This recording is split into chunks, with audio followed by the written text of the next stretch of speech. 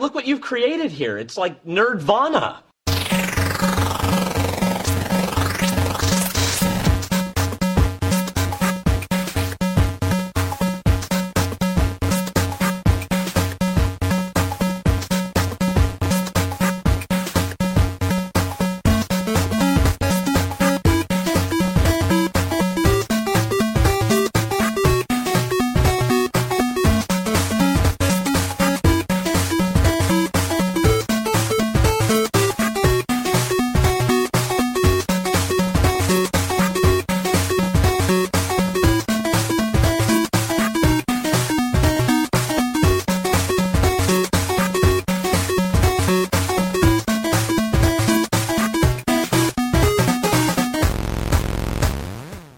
Willkommen zur Nerdvana Version 1.67. Diesmal dabei Stefan. Hallo. Und ich bin der Wolfgang. Geplant war eigentlich eine Dreierkonstellation, ist leider schiefgegangen. Das heißt, ihr müsst mit uns beiden jetzt Vorlieb nehmen. Wir haben allerdings wieder einen Sack voll Themen für unseren nerdigen Podcast. Wir reden hier über alles, was uns die Freizeit versüßt. Ja, und diesmal haben wir einen Science-Fiction-Film mit dabei, Ex Machina aus Großbritannien. Einen ganzen Sack voll Comics, da ist unter anderem mit dabei die Comic-Anthology U-Comics aus Deutschland, Lock and Key, ein neuer Ralf König, oder besser gesagt ein alter, Iago. Dann noch das neue Lucky Luke und das neue Spirou und Fantasio und ein Sammelband der Rudy Comics. Dann haben wir noch einen Podcast aus Amerika, You Must Remember This. Und zweimal Musik, beides aus Japan, die Radicals und die Polysix. Ja, los geht's mit einem Science-Fiction-Film, den wir jetzt, also ich habe den schon länger gesehen, zweimal sogar schon. Und der Film hat bei mir jedes Mal zu stundenlangen Diskussionen geführt mit den Beteiligten, die bei mir im Film mit dabei waren. Und zwar geht's um den neuen bzw. ersten Film von Alex Garland, der da heißt Ex Machina oder Ex Machina, wie auch immer man das ausspricht. Und ja, Alex Garland ist ein Bekannter, der schon diverse Drehbücher geschrieben hat. Das ist jetzt sein Regie-Debütfilm und er beschäftigt sich mit künstlicher Intelligenz. Es geht um einen jungen Programmierer namens Caleb, der von seinem Chef Nathan, den kann man sich so ein bisschen als so eine Mischung zwischen Steve Jobs und dem Chef von Google vorstellen, in seine Privatgemächer eingeladen wird, denn er soll Teil eines Tests werden. Nathan, gespielt von Oscar Isaac, hat eine KI entwickelt in Form einer Frau, genannt Ava, und Caleb soll quasi einen Test auf diese KI ausführen. Jetzt habe ich den Namen vergessen. Wie heißt dieser Test? Turing-Test, genau. Den sogenannten Turing-Test, bei dem quasi der Interviewende die KI herausfordert und er darf nicht merken, dass es sich um eine KI handelt. Im Film ist das ein bisschen anders dargestellt, denn Nathan, oder Caleb besser gesagt, weiß, dass es sich um eine KI handelt, soll aber trotzdem diese KI quasi herausfordern und der ganze Film ist mehr oder weniger fast schon ein Kammerspiel, spielt nämlich nur in diesem bisschen merkwürdigen Haus des Firmenchefs, bei dem diese Dreierkonstellation da dann quasi aufeinander trifft. You are dead center of the greatest scientific event in the history of man. Hello. Hi. Do you have a name? Ava. Answer me this. How do you feel about her? Her AI is beyond doubt. No, nothing analytical. Just how do you feel? I feel that she's amazing. Dude. Do you want to be my friend? Of course. Will it be possible? Why would it not be? Did you know that Nathan brought me here to test you?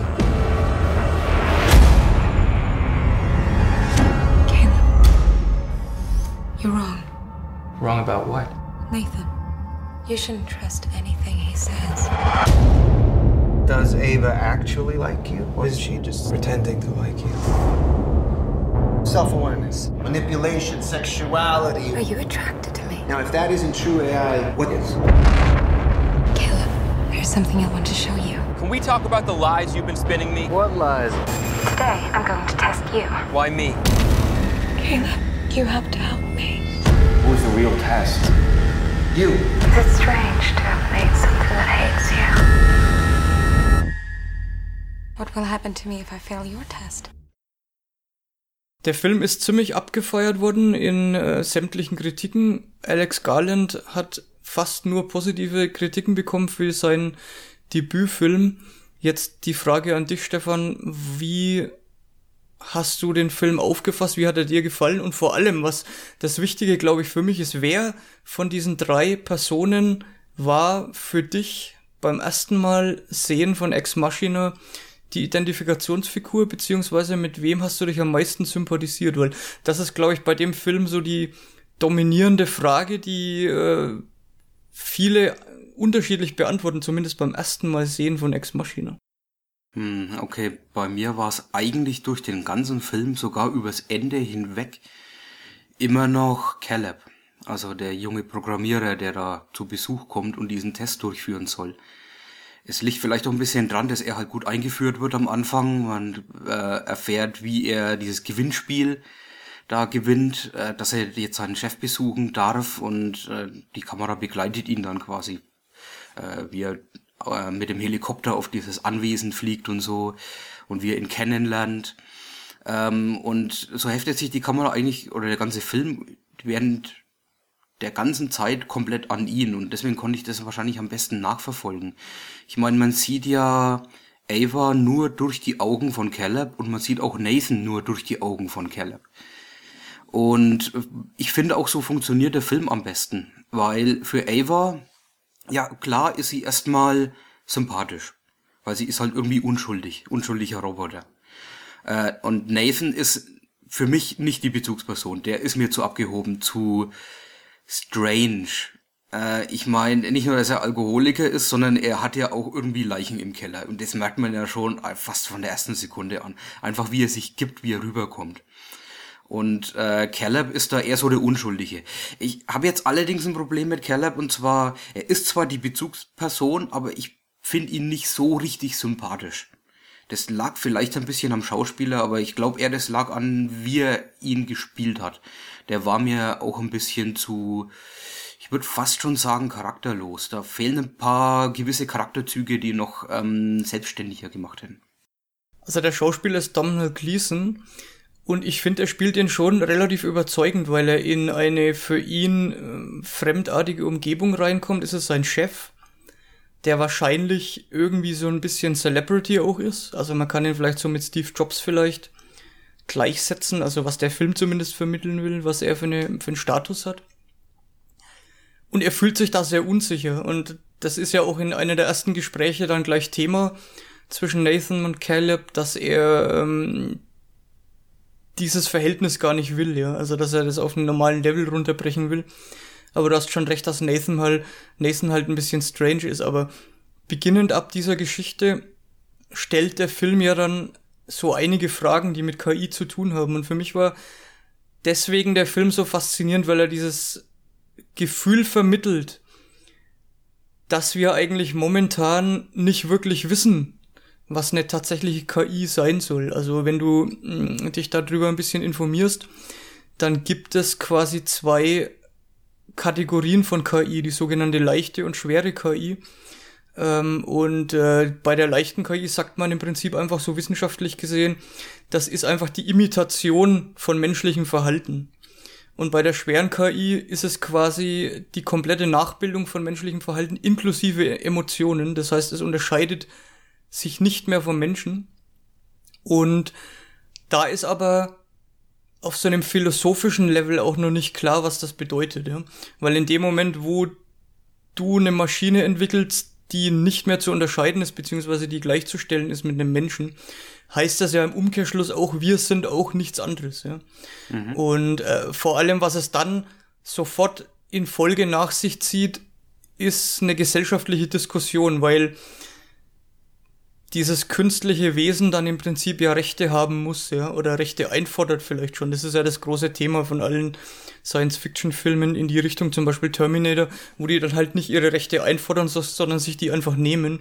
Und ich finde, dass Ex Machina einen mit so einem, zumindest am Anfang mit so einem Gefühl zurücklässt, okay, du hast jetzt hier in Form von Ava ein künstliches Lebewesen vor dir, was im Prinzip von einer Sekunde auf die andere zu Bewusstsein gekommen ist und sich dann irgendwie gefangen fühlt. Und wenn du dich in so eine Existenz reinversetzt, finde ich das extrem beängstigend.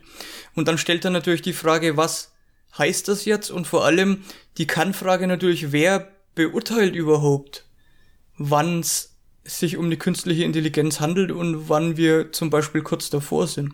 Und das sind alles so beängstigende Fragestellungen, die der Film dann bis zu seinem ziemlich genialen Ende irgendwie weiterspinnt und nicht wirklich beantwortet, sondern einfach diese Fragen alle aufwirft.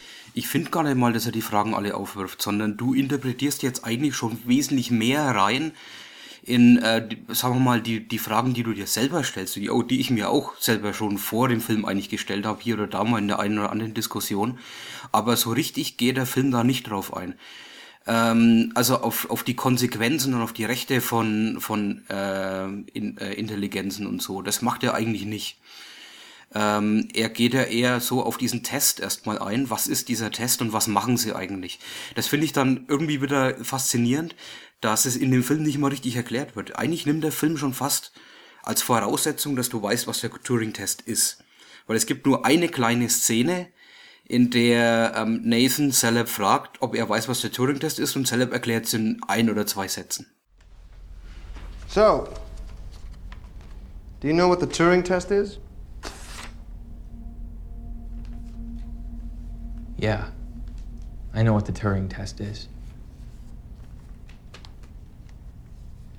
It's when a human interacts with a computer.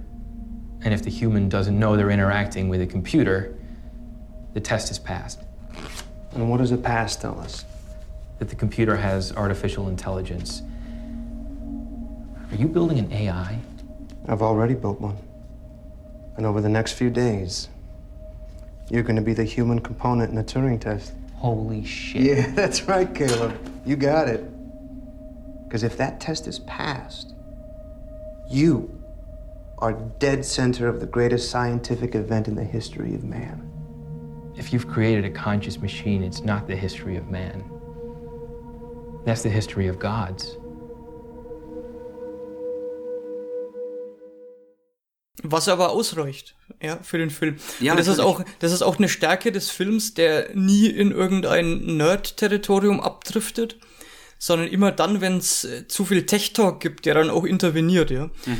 Es gibt ja mal das schöne Gespräch, wo Caleb, also der Programmierer, dann zu seinem Chef irgendwie fragt, ja, wie hast du denn das und das jetzt gemacht? Und er ihn dann quasi auf dieses Level runterbringt. Es geht hier nicht um, wie ist das programmiert und wie ist das technisch umgesetzt, sondern es geht eigentlich darum, rauszufinden, was das Endergebnis ist und ob er es quasi geschafft hat.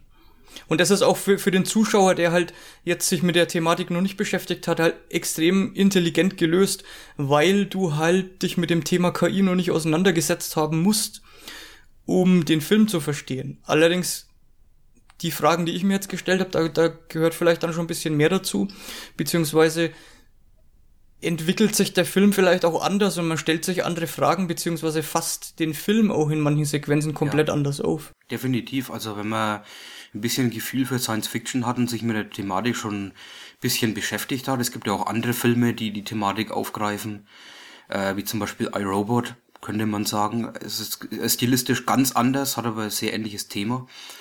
Und viele Bücher auch von Isaac Asimov und so, die sich des Themas da bedienen. Was jetzt Ex Machina eigentlich daraus macht, ist eine Art Kriminalgeschichte. Aber ohne, dass es jetzt wirklich ein Verbrechen gibt, sondern man könnte eigentlich schon fast sagen, es ist ein bisschen ein Hitchcock-Film in der Art, dass jemand hat Leichen im Keller und jemand wird quasi davon abgelenkt und muss eine Aufgabe erfüllen. Ist so eine Art Interrogation-Spiel, also dieser Turing-Test ist quasi in Gesprächen so ähnlich wie man sich es bei der Polizei vorstellt. Wobei dann ziemlich schnell die beiden feststellen, dass sie, wie sie aufeinander reagieren, dass da eine gewisse sexuelle Anziehungskraft da ist. Und ich habe das immer von außen beobachtet. Stimmt, das ist jetzt wieder komisch, ne? Aber ich habe am Anfang behauptet, dass Caleb für mich die Bezugsperson war. In diesen Gesprächen zwischen Caleb und Ava ist er für mich die Bezugsperson mit der Nathan, weil ich war der Beobachter, ich war quasi Nathan, der dieses Gespräch beobachtet und eigentlich schon total analysiert, wie reagiert wer auf welche Gesprächsfetzen, auf welche Antworten und so weiter. Ich wollte sehen, wie intelligent ist Ava, und irgendwie habe ich auch Caleb analysiert, weil ich habe dann auch natürlich irgendwann im Laufe des Films so das Gefühl gehabt, ist Caleb jetzt eigentlich ein Mensch oder nicht? Ich meine, da hat dann mein Hirn das Rasen angefangen. Was könnte jetzt alles sein? Ist Caleb vielleicht ein Roboter? Ist Nathan vielleicht ein Roboter? Oder ist das Ganze vielleicht Halluzination oder was weiß ich alles, was man da rein interpretieren kann? Und es ist ja dann am Schluss auch nicht alles so einfach, wie es am Anfang rüberkommt. Ja, und der Film macht mit einem ja so einen kleinen Mindfuck auch in einer Szene, ja, wo Caleb sich dann plötzlich selber auch in Frage stellt. Ja? Also du weißt, was ich meine, ich will jetzt nicht direkt drauf eingehen. Die blutige Szene meinst du, ne? Ja, genau. Und da ist es ja, also genau an der richtigen Stelle, wo man selber eigentlich schon so ein bisschen mit dem Gedanken spielt, es ist vielleicht alles gar nicht so, wie der Film das offensichtlich darstellt. Ja. Also ein Fakt ist natürlich klar, und das finde ich auch ein optisch, visuell extrem gut gemachtes und intelligent eingesetztes Fakt, und zwar, dass Ava offensichtlich kein Mensch ist. Ja, also das ist für mich auch im Film essentiell wichtig, dass uns immer vor Augen geführt wird, dass sie tatsächlich eine künstliche Intelligenz ist, und das haben sie einfach so gemacht, dass die Extremitäten, also Arme und Beine, quasi durchsichtige Röhren sind, wo dann auch Kabel verlaufen. Das ist ein ziemlicher Low-Budget-Film gewesen, aber dafür haben sie sich das Geld tatsächlich dann hergenommen, haben das mit CGI dann eingebaut, was extrem gut aussieht und was ein ganz wichtiger Fakt ist, um uns das immer vor Augen zu führen. Also das heißt, dass der Film nicht in so eine Richtung abdriftet, okay, vielleicht ist Nathan gerade dabei, Caleb zu verarschen, und das ist ein richtiger Mensch einfach, ja. Also, weil es kommt ja irgendwann auch mal die Frage auf, ob der Turing-Test nicht vielleicht jetzt andersrum funktioniert, ja. Ob da nicht Caleb auf Ava diesen Test ausführt, sondern umgekehrt. Also mit diesen ganzen Konstellationen spielt der Film, aber Fakt ist auf jeden Fall, dass Ava, übrigens extrem gut gespielt, wie ich finde, von Alicia Vikander, dass die eben ein Cyborg ist, ja, dass sie eine künstliche Lebensform ist. Was den Charakter von Nathan betrifft, der ist ziemlich undurchschaubar über lange Strecken des Films. Hat auch, wie sich herausstellt, die ein oder andere Agenda in Form von Leichen im Keller, mehr oder weniger. Und ich glaube, wir müssen jetzt dann später auch nochmal einen Spoiler setzen, weil ich würde gern nochmal über das Ende reden, weil ich würde sehr, sehr gern wissen, wie du das aufgefasst hast, beziehungsweise wie dich das Ende emotional zurückgelassen hat, weil das ist ein ganz interessanter Punkt. Aber da machen wir noch eine Spoilerwarnung an der Stelle. Also ich fand von Oscar Isaac bis Domhnall Gleeson über Alicia Vikander den Cast ziemlich gut. Die haben für mich alle total funktioniert, und warum ich am Anfang gefragt habe, ich habe das des Öfteren gelesen auch, dass eben die Auffassungen und die Identifikationsfiguren bei bestimmten Personen ganz anders funktioniert haben. Und ich habe beim zweiten Mal gucken, ich habe den Film jetzt kürzlich ein zweites Mal gesehen, mich einfach mehr an Ava rangehängt und versucht einfach mal den Film aus ihrer Perspektive zu betrachten. Und das geht auch, und es hat eine ganz andere Sichtweise. Und dann kam ich nämlich zu diesem Punkt, dass es für mich beängstigend war, die Situation aus ihrem Bewusstsein raus zu betrachten, ja. Und dann funktioniert auch das Ende und die Aktionen, die passieren, aus der Sicht von Ava ganz anders. Aber nochmal ein Punkt, bevor wir darauf eingehen. Ich finde, dass der Film sich gar nicht, so wie du gesagt hast, mit den Sachen auseinandersetzt, die ich jetzt da ein bisschen, ich würde nicht sagen reininterpretiert, sondern einfach weitergedacht habe, sondern der Film stellt einfach auch die Frage, ob es moralisch überhaupt legitim ist, künstliche Lebensformen zu entwickeln. Also ob das nicht ein moralisches Problem ist, was eine Gesellschaft vielleicht vorher mal bestimmen muss, und was so in so eine Richtung geht von Klonen von Lebewesen vielleicht, ja. Klonen ist eine komplett andere Technologie. Bei Klonen machst du ja ein Lebewesen, das immer noch biologisch funktioniert. Und es gibt ja auch Insekten, die klonen sich selber. Also da sehe ich jetzt nicht so die Fragestellung im Klon. Es ist eher die Erschaffung von irgendwas. Ja, das hab ich damit gemeint. Ich habe jetzt nur eine Parallele aufgemacht, dass man darüber eigentlich gesellschaftlich ähnlich diskutieren müsste, auf so einem ähnlichen Level, was ist ethisch legitim und was eben nicht. Weil du halt dann einfach diese ethischen Probleme hast, wenn eine künstliche Lebensform erschaffen hast. Und ich glaube, man müsste sich da vorher drüber Gedanken machen, bevor quasi die Technik uns überholt, weil gemacht wird's irgendwann, wenn's geht, und das ist ja auch die Begründung von Nathan, ja. Er will halt einfach der sein, der es macht, weil es passiert sowieso irgendwann. Ja, ich meine, laut meiner Einschätzung wird es wahrscheinlich noch mehrere Jahrzehnte dauern, bis wir mal so weit sind. Es wird ja immer dieses Sentient Robot oder Sentient Being genannt. Und das heißt ja nichts weiter, als dass es sich selbst bewusst ist, also seiner eigenen Existenz. Und das ist nochmal ein gewaltiger weiterer Schritt in der künstlichen Intelligenz, als wir im Moment so weit sind, dass quasi ein Roboter selbst erkennt, dass es selbst einen Antrieb hat, selbst Gefühle hat, selbst was möchte. Und dass er sich darüber bewusst ist, dass es nicht die gleichen Rechte hat wie andere Menschen. Klar muss man sich darüber Gedanken machen, wenn es mal so weit ist. Oder im besten Fall schon vorher. Ich meine, es gibt auch die gleiche Diskussion mit Aliens. Wenn jetzt Aliens auf der Erde landen, dann kann der nächste Hillbilly die Schrotflinte rausziehen und alle erschießen. Er ist ja rechtlich auf der richtigen Seite, weil er hat keinen Menschen erschossen. Also muss man vorher irgendwelche Regelungen schaffen, weil man hat hier einfach ein Lebewesen, das weder Mensch noch Tier ist, und du bist da in der rechtlichen Grauzone. Ich meine, wenn es soweit wäre und jetzt würde jetzt sofort eine künstliche Intelligenz dastehen, die in Menschen ähnlich ist, dann wäre das ein Präzedenzfall und es wird wahrscheinlich vor Gericht relativ schnell gehen, aber es würde vielleicht der erste Roboter dabei draufgehen müssen. Ja, und die Frage, und das ist auch so ein Kernthema des Films, ist, wer kann das überhaupt beurteilen? Ja, ich meine, dieser Turing-Test soll das ja beurteilen können, aber das ist halt auch zum Teil eine philosophische Frage vielleicht auch. Ja, und es ist zum Teil dann auch so, also nur mal als Beispiel, was es alles für Strömungen gibt, ja. Also zum Beispiel religiöse Gruppen, so schwachsinnig wie es ist, aber die werden dann halt wahrscheinlich wieder am lautesten schreien.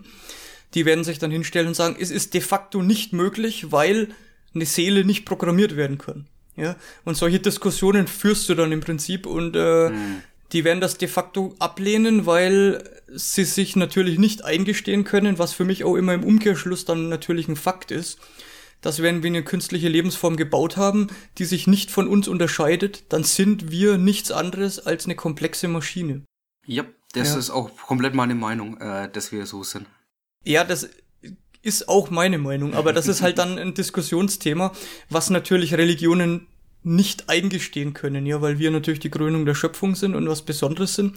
Und das wäre dann natürlich eine Kapitulation vor dem Ganzen, ja. Das Gleiche wäre mit Aliens. Ich meine, die kann man dann nicht wegdiskutieren, aber wir sind halt dann nicht das Zentrum, ja, und irgendwie Gottes Schöpfung allein und diese ganzen Diskussionen beginnen halt dann im Prinzip. Und das steht für mich so ein bisschen am Schluss des Films dann einfach so da, ja.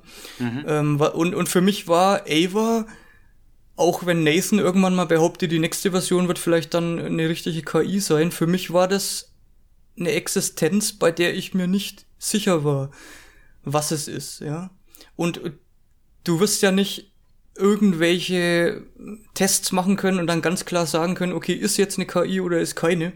Wenn man jetzt mal von dem Begriff KI ausgeht als Menschen gleichzusetzendes Wesen, also das, was diese komplexe oder schwere KI dann definiert in der Wissenschaft, dass es quasi keine Simulation ist, sondern dass es einfach genau eine Abbild ist mit Emotionen. Und dann hast du natürlich auch gleich wieder diesen Level, dass diese Lebensform dann auch irgendwann mal Rechte für sich selber einfordert. Und das fand ich in diesem Film, also das hat der Film alles irgendwie so angestupst auf eine intelligente Art und Weise, die ich sehr, sehr genossen habe, beziehungsweise die zu ellenlangen Diskussionen bei uns geführt hat. Also ein wichtiger Fakt ist, was das in dem Film sogar mal angesprochen wird, und zwar, dass sie einfach von heute auf morgen in Existenz getreten ist. Und ein Mensch ist ja ein sich entwickelndes Wesen. Das heißt, du wirst geboren und du wirst quasi programmiert durch alle Umwelteinflüsse, die du abgekriegt hast bis zum heutigen Tag.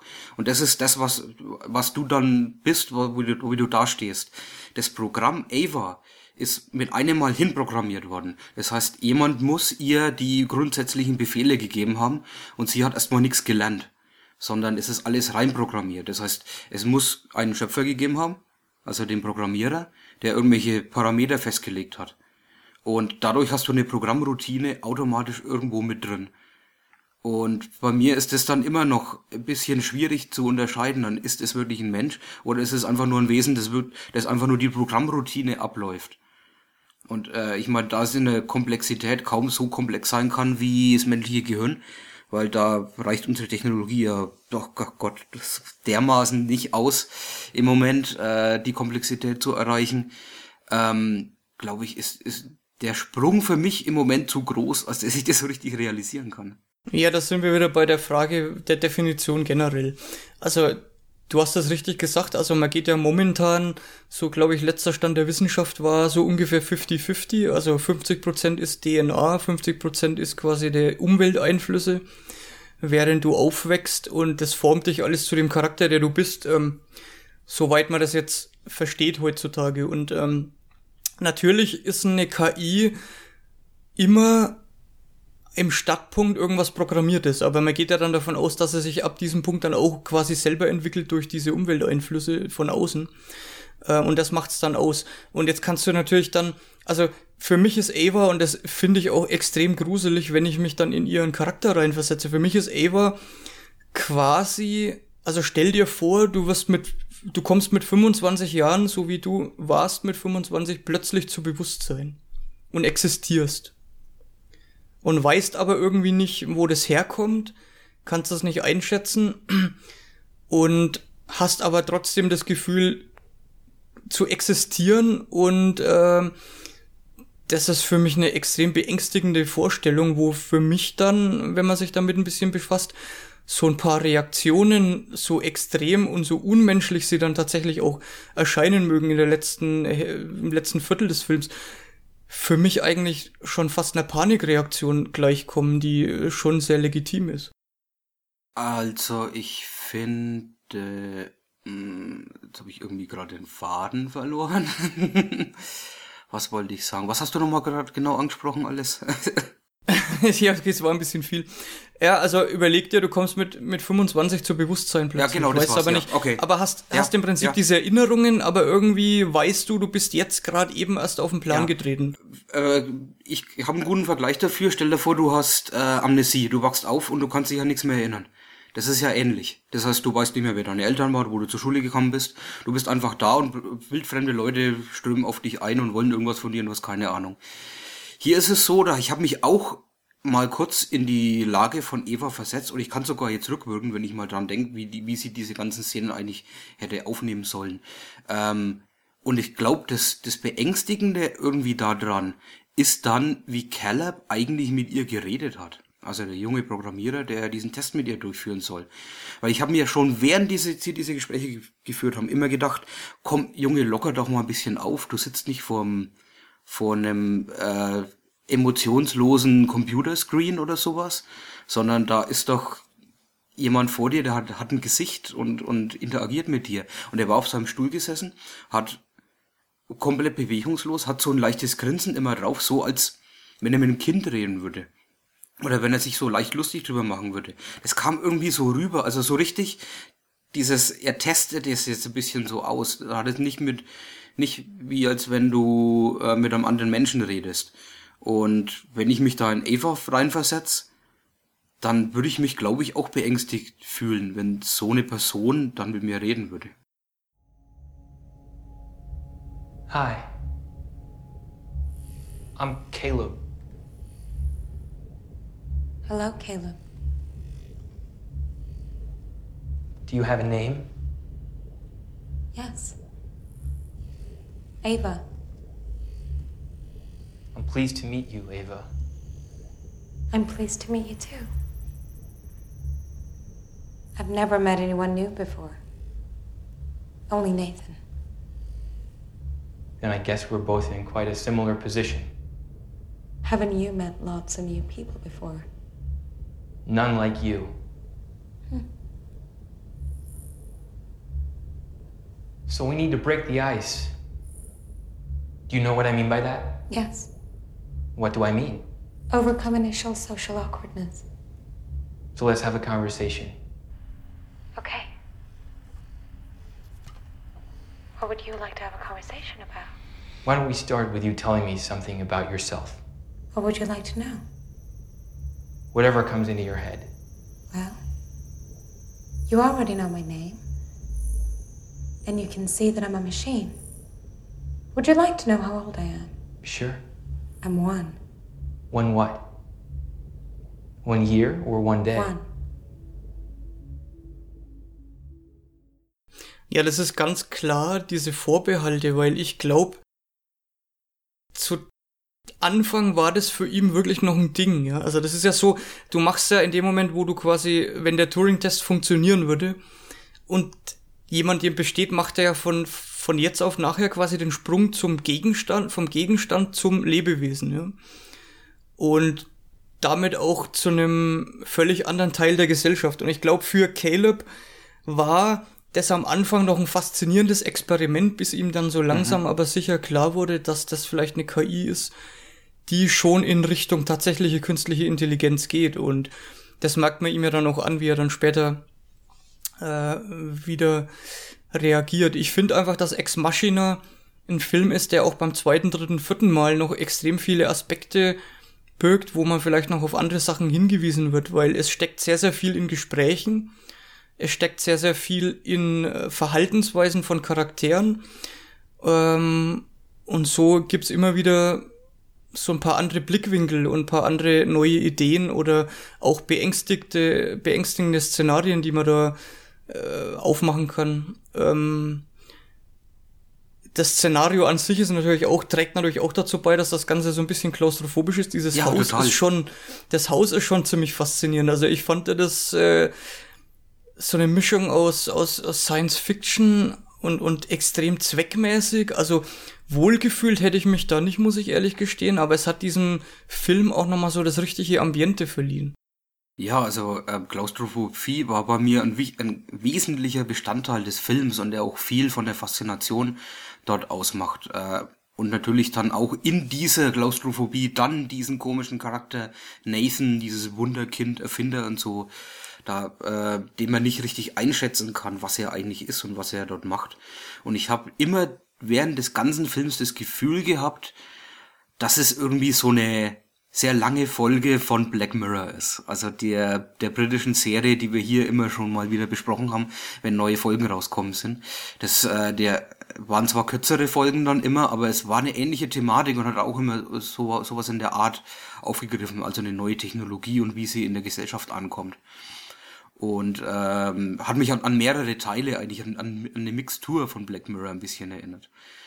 Ich fand nur, dass am Schluss, also mir war der Film vielleicht einen kleinen Tick zu lang, vielleicht so 10 Minuten, war ein bisschen hier und da, hätte kürzen können.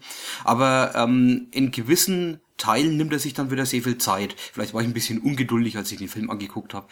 Man sollte ein bisschen mehr Geduld mitbringen, weil er hat viele Szenen, die einfach visuell auf einen wirken sollen. Schon allein die Szene, als sie sich anzieht zum ersten Mal, um ihre Roboterteile eben zu verdecken. Die dauert sehr lang, hat aber, glaube ich, die richtige Wirkung auf mich gehabt. Dass ich eine ähnliche Faszination wie sie irgendwie, also sie ein bisschen studiert habe, aber auch mich in ihre Rolle reinversetzen konnte, was das jetzt für sie bedeutet. Nicht als Roboter dazustehen, sondern eher menschlicher. Okay, weil du jetzt schon ein bisschen aufs Ende angesprochen hast, sollen wir hier mal eine Spoilerwarnung machen und mal auf das Ende noch kurz eingehen, weil da würde mich sehr, sehr stark interessieren, wie du da zurückgeblieben bist nach dem Film. Okay, dann jetzt hier Spoilerwarnung für alle, die Ex Machina noch nicht gesehen haben. Sollten jetzt vielleicht bis zum nächsten Thema vorspulen. Ich glaube, wir haben sonst alles gesagt. Wir unterhalten uns jetzt noch kurz über den Schluss. Frage an dich. Dieser Release in die tatsächliche Welt, also Ava entwischt quasi in die reale Welt. War das für dich ein bedrohendes Szenario oder fandst du das interessant? Wie war das für dich in dem Moment emotional? Wie hat der Film dich da entlassen mit dieser Szene, wenn sie dann an einer stark frequentierten Kreuzung steht und im Prinzip auf die Menschheit losgelassen wird? Ich sehe es nicht wirklich als Bedrohung. Es ist eigentlich nur eine Bedrohung für Caleb, der irgendwie zurückgelassen wird und da wahrscheinlich drin verhungert irgendwann, weil er nicht aus diesem Compound raus kann. Sie ist halt komplett emotionslos eigentlich. Das heißt, ihre Emotion hat sie nur vorgespielt. Für mich ist sie da wieder mehr ein Programm als ein Mensch. weil sie kann die Fassade fallen lassen und bewegt sich dann schon fast stoisch und apathisch eigentlich, wie ein Roboter, den man aus heutiger Zeit kennt, durch die Welt und analysiert eigentlich nur. Das heißt, eine wichtige Szene ist die, als sie in den Fahrstuhl einsteigt und nochmal einen letzten Blick zu ihm rüberwirft. Und in ihrer Mimik ändert sich gar nichts. Das heißt, für mich hat sie wirklich alles gespielt, so wie es Nathan ja auch ihm eigentlich klipp und klar gesagt hat, wie das Ganze abläuft oder wie es wieder der Big Reveal quasi am Schluss ist, wer jetzt eigentlich wen getestet hat. Ich glaube, es läuft ein bisschen drauf raus, dass wir halt aus unserer Sichtweise die Figur beurteilen und ich bin da nicht klar, also ich bin nicht eindeutig, muss ich ehrlich sagen.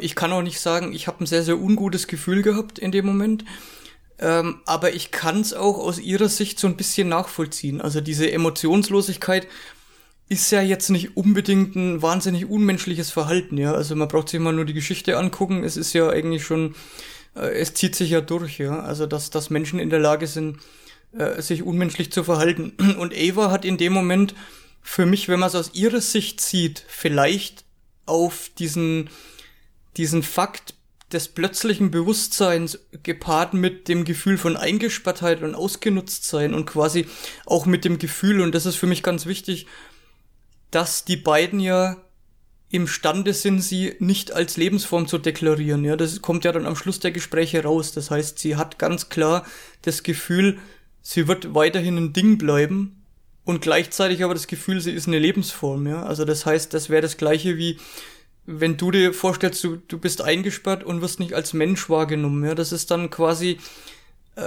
eine so für sie lebensfeindliche Umgebung, dass für mich die Reaktion am Schluss so unmenschlich gar nicht war. Also ich kann das ein bisschen nachvollziehen.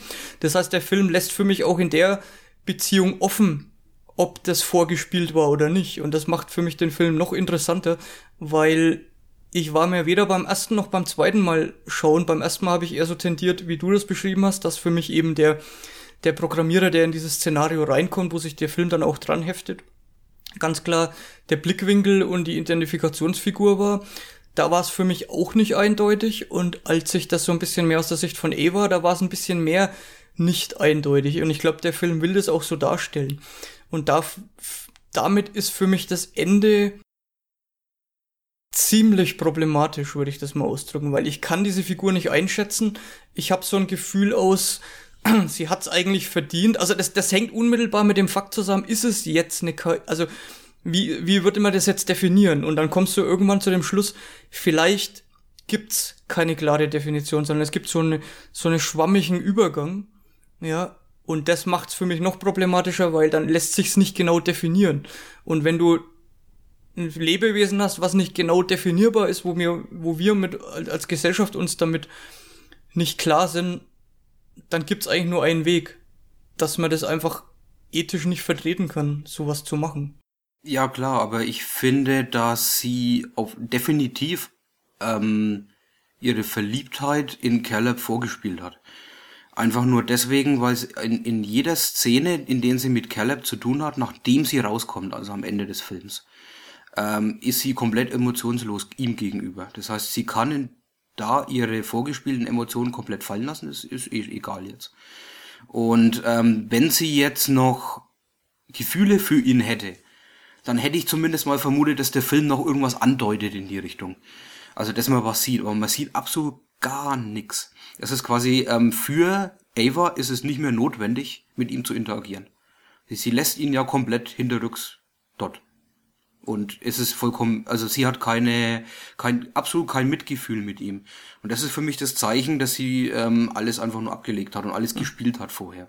Die Frage ist dann natürlich, hat sie jetzt ein Trauma deswegen? Das heißt, ist sie so, weil sie ein Trauma abgekriegt hat durch diese ganzen Erlebnisse und ist jetzt so eine Art Psychopath geworden? Aber das wäre dann wieder die höhere Stufe von Intelligenz, dann auch noch der KI zuzuordnen, dass sie sogar traumatisiert werden kann. Das ist mir ein Schritt zu viel irgendwie. Und das ist mir dann so wieder reine Interpretation, die auch in dem Film niemals thematisiert wird. Also ich versuche niemals in einen Film mehr rein zu interpretieren, als auch wenigstens ein bisschen angeschnitten wird. Das kann man jetzt machen, aber mir geht es dann einfach einen Schritt zu weit. Naja, für mich geht die Interpretation dann los. Ich versuche das nicht irgendwie zu konstruieren, sondern ich hatte einfach das Gefühl. Okay, Während das des Films, ja. Und deswegen ist das für mich jetzt nicht was ich mir jetzt irgendwie erdacht habe, sondern ich hatte einfach das Gefühl, dass, und ich finde es interessant, dass du jetzt das Wort Trauma gesagt hast, weil ich wollte nämlich darauf eben zu sprechen kommen. Für mich ist sie von Anfang an traumatisiert. Und in dem Moment, wo sie merkt, ich komme hier nicht raus, weil die mir den Status einer Lebensform gar nicht anerkennen werden, was ja ganz klar für sie an einem gewissen Punkt spürbar ist, ja, dann ist das nochmal zusätzlichen Traumata, wo sie dann einfach auch so reagiert, und da geht's für sie, für meines Erachtens, ums reine Überleben. Ja, klar, natürlich, aber dazu muss sie ja kein Trauma haben. Dazu kann die KI einfach kühl kalkulieren, dass, um rauszukommen, muss ich Gefühle vortäuschen, um die Leute zu täuschen, damit sie mich rauslassen. Und Ja, dann, das ist jetzt sobald ich wieder draußen bin, kann ich die das Gefühle ist- abfallen lassen. Ja, das jetzt wird, ja, aber da sind wir genau auf dieser Gratwanderung zwischen was ist quasi gespielt und was nicht. Und das ist ja die Fragestellung des Turing-Tests, ja. Ist das eine Simulation oder ist es eine richtige Intelligenz? Und da ist sich ja noch nicht mal, also der Turing-Test funktioniert ja auch nicht wirklich, ja. Weil der ja kein Ergebnis liefert, weil das ja auch vom Betrachter abhängt, ja. Jeder reagiert da anders, und für einen richtigen Turing-Test ist es ja auch zwingend notwendig, dass der Testende von der zu testenden Person gar nicht weiß, dass es sich um eine künstliche Intelligenz handelt.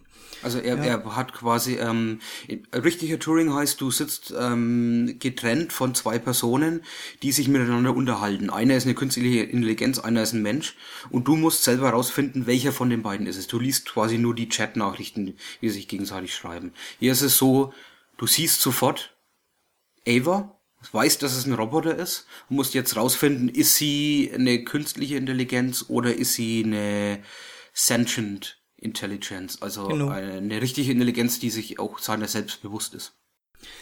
Aber wir müssen jetzt auch gar zum Ergebnis kommen. Ich glaube, ich finde es relativ spannend, wie wir jetzt aus unterschiedlicher Sicht den Film gesehen haben und wie viele andere Personen den auch sehen. Und ich glaube, das macht deutlich, dass der Film zumindest eines kann, nämlich eine Diskussion anstoßen. Und für mich, vielleicht zum Abschluss, ist das einer der besten Science-Fiction-Filme der letzten Jahre, wenn nicht Jahrzehnte gewesen, der ja so Science-Fiction nie gar nicht ist von der Optik her, aber der sich halt ähnlich wie Black Mirror mit den Fragestellungen von Zukunftstechnologie beschäftigt. Und für mich steckt da wesentlich mehr Interessantes drin als in jedem neuen Terminator-Teil, der jetzt im Kino läuft, oder irgendwelchen Star Trek, wo halt nur geschossen und explodiert wird. Also das sind intelligente Filme, die mir Spaß machen, und da braucht's gar kein großes Budget.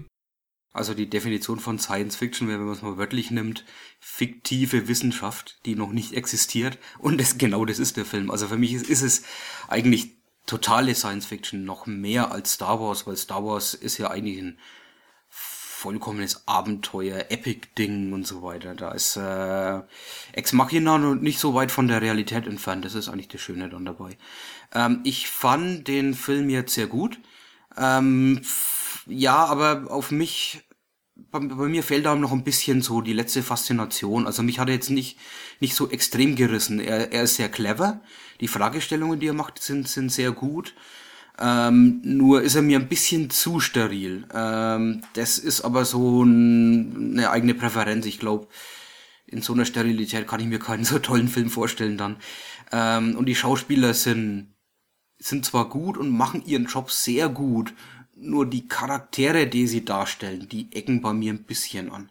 Also da ist es hauptsächlich so, dass ich finde Caleb ein bisschen zu steif einfach.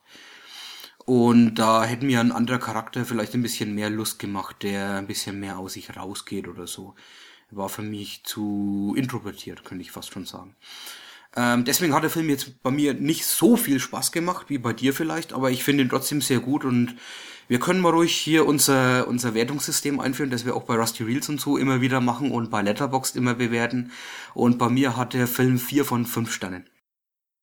Ja, bei mir 4,5, beziehungsweise mit der Tendenz zu 5. Ich werde ein drittes Mal sehen müssen, um mir dann darüber klar zu werden, ob es minimale Abstriche gibt oder nicht.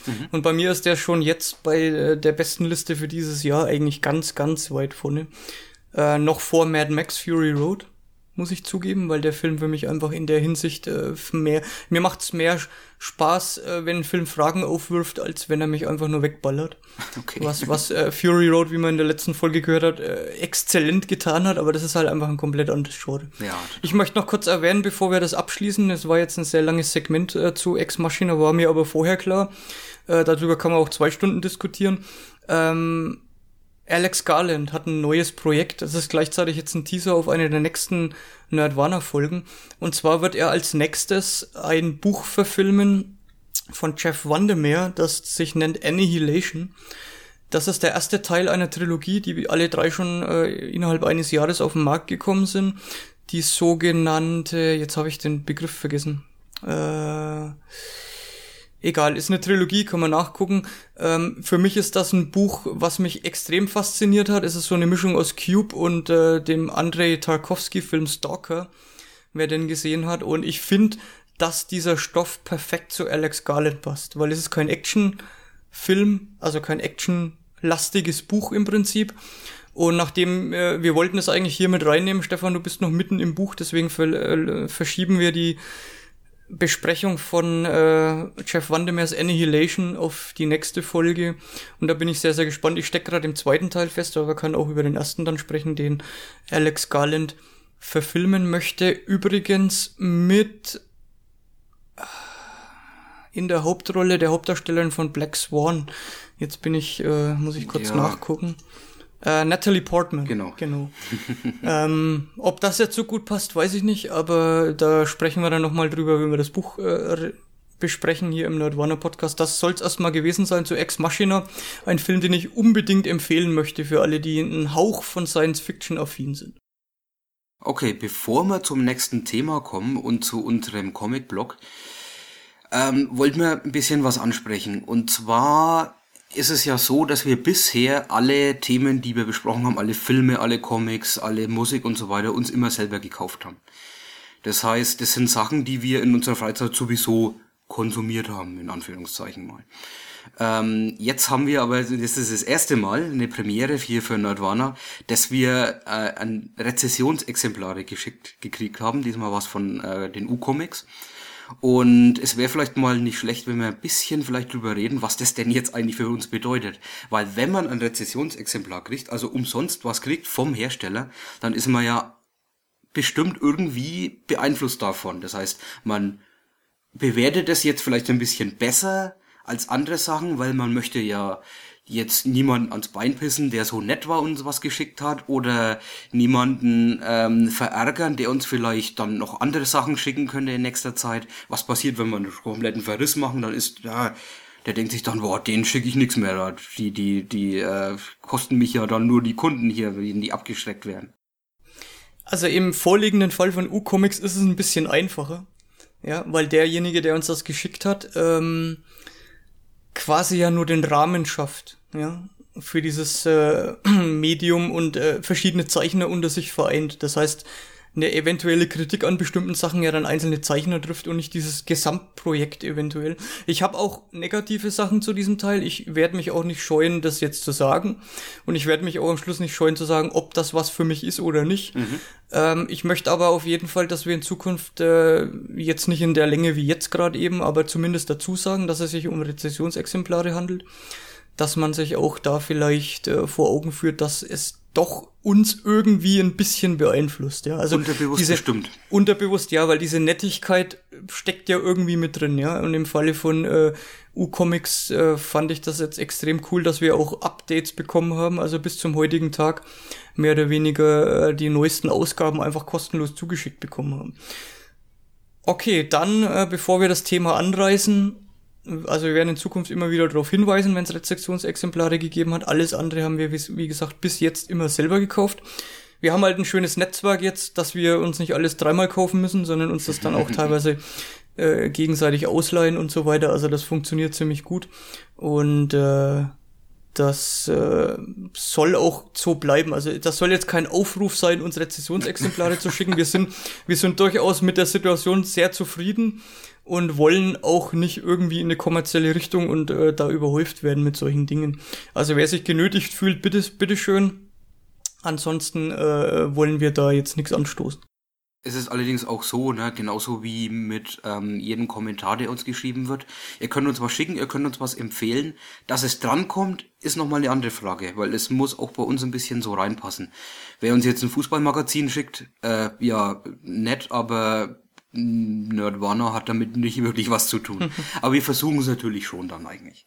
Es muss halt nicht unbedingt reinpassen, sondern es muss einen von uns einfach anfixen. Ja, genau. Ja, und das ist eigentlich der Kritik, also das ist eigentlich die Schwelle, die es dazu gibt. Und wenn uns jemand Rezensionsexemplare schickt und das nichts für uns ist, dann wird's nicht besprochen, ganz einfach. Ja, oder ein Verriss. Genau. Aber man kann ja vorher fragen vielleicht.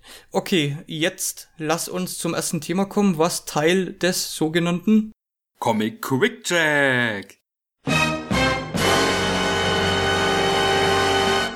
ist. Genau. Okay, es geht um U-Comics. Wir haben einen, ich glaube, er hat uns vorher kontaktiert, oder wie war das? Er hat mal kurz geschrieben, weil ich glaube, 1 oder 2 seiner Zeichner auch Nerdwana hören und uns empfehlen haben.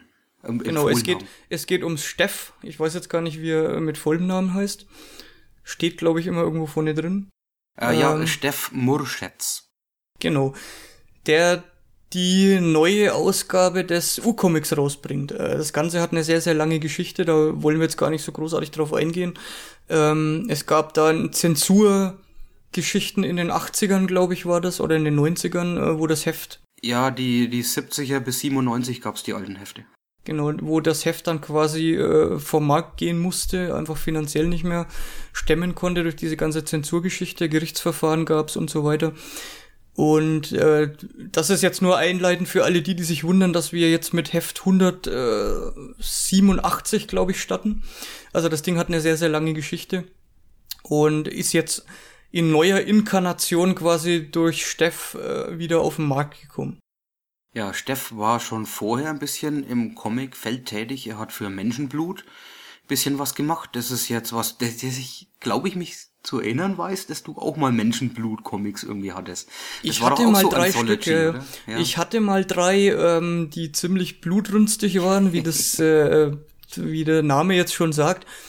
Ich habe die auch noch irgendwo hier rumliegen, aber ich kann mich nicht wirklich erinnern, das ziemlich gut gefunden zu haben. Ich habe es irgendwo mal mitgenommen aus Kuriosität und hab's aber dann nicht weiter verfolgt. Also er kennt sich zumindest in dem Milieu schon ein bisschen aus. Und seit Juni 2013 gibt's eben die neuen. Das hat mit der Nummer 182 angefangen und ging jetzt bis zu, ich glaube die neueste ist die 190 oder 191 und kommt zu ungefähr 3-monatlichen Abstand. Es ist ein ziemlich dickes Heft, wenn man es mal in der Hand hat. Also es hat die Form von einem Magazin und hat schon, ich glaube, sie haben nochmal aufgestockt mit der Seitenzahl auf jeden Fall in letzter Zeit. Und es vereinbart immer mehrere Geschichten, wobei die Geschichten teilweise abgeschlossen sind, teilweise Fortsetzungsgeschichten aus den vorherigen Bänden sind. Und auch selten eigentlich länger als 4 Seiten dauern. Manche sind auch wirklich nur 1 Seite. Und es gibt auch ein paar Comics des gratis Comicbuch Tag, da bringen sie jedes Jahr, oder zumindest die letzten 2 Jahre, haben sie einen Sonderband rausgebracht, der ein bisschen kleiner ist. Und da muss ich sagen, die sind besonders schön, weil sie sich abgrenzen von den anderen Comics des gratis Comicbuchtag. Sie haben wirklich komplett neue Sachen drin. Es ist eine vollkommen legitime neue Ausgabe, könnte man schon fast sagen. Ja, hat ein bisschen kleineres Format, beschäftigt sich aber, zumindest das letzte Heft, mit einem bestimmten Thema. Ja, und das fand ich ganz cool, vor allem, weil das keine Fortsetzungsgeschichten sind, sondern soweit ich mich erinnern kann, war alles abgeschlossen. Ja. Und jeweils zu diesem Thema. Ich glaube, das letzte war Licht. Genau, und davor war 1984. Und ich kann das vom letzten Jahr, 1984, besonders gut empfehlen, weil da die Geschichten besonders toll sind. Sie sind ein bisschen mehr sophisticated, würde man vielleicht sagen. Ein bisschen intelligenter. Weil U-Comics ist ein Untergrundcomic und die regulären Ausgaben haben teilweise schon Geschichten drin, die haben's in sich. Also sie sind halt an der Grenze des guten Geschmacks, könnte man mal sagen. Also es ist auch ein sogenanntes Comic für Erwachsene. Also es ist ja kein Comic, sondern es ist eine Comic-Sammlung. Mehr oder weniger, vielleicht kennen einige unserer Hörer Schwermetall. Das war ein ähnliches Werk, was von Metal Hurland kam aus Frankreich. Diese ganzen Geschichten wie Pilote zum Beispiel, wo Asterix damals gestartet hat, das waren auch ähnliche Magazine, wo es dann auch Ableger gab. Ich glaube, Schwermetall war da auch so ein Ableger, wo sie dann gezielt auf erwachsenes Publikum gegangen sind, was Pilote ja jetzt nie war, mit Asterix und so. Und wenn man das erste Heft in den Händen hält und das erste Paket, was ich so ausgepackt habe, dann habe ich es schon erstmal geschluckt, weil das sind halt nackte Tatsachen teilweise auf dem Cover und das ist jetzt nicht unbedingt mein Geschmack. Also ich bin jetzt nicht Spezialist für sogenannte erotische Comics, ich habe auch keine. Und ich habe da schon ein bisschen geschluckt und anhand dessen, was teilweise auf dem Cover ist, habe ich mir gedacht, okay, das ist ziemlicher Schweinkram. Also ich habe mir erstmal gedacht, hoffentlich ist es nicht so eine Mad Magazine Geschichte, weil mir war Mad Magazine dann ab einem bestimmten Punkt einfach irgendwie zu doof und zu pubertärer Humor. Und als ich das erste aufgeschlagen habe, war es bei mir ja nicht genauso. Ich habe die Geschichten aus Geilstadt gelesen und habe mir gedacht, oh Gott. Ist das jetzt alles so? Ist das jetzt alles so ein Humor, der ein bisschen so an die Angry Youth Comics erinnert von Johnny Ryan, hatte ich ja auch schon mal besprochen, die einfach nur auf Provokation irgendwie rausgehen. Also sie möchten so ekelhaft oder so abstoßend wie möglich sein, so politisch unkorrekt wie möglich. Klar, ist manchmal auch witzig. Ich fand jetzt auch die Geschichten in Geilstadt haben einen gewissen Humor schon in sich gehabt. Aber zu viel kann ich mir davon nicht zumuten lassen. Dann war ich eigentlich relativ positiv überrascht, dass es nicht durchgehend durch das ganze Heft auf diesem Niveau war.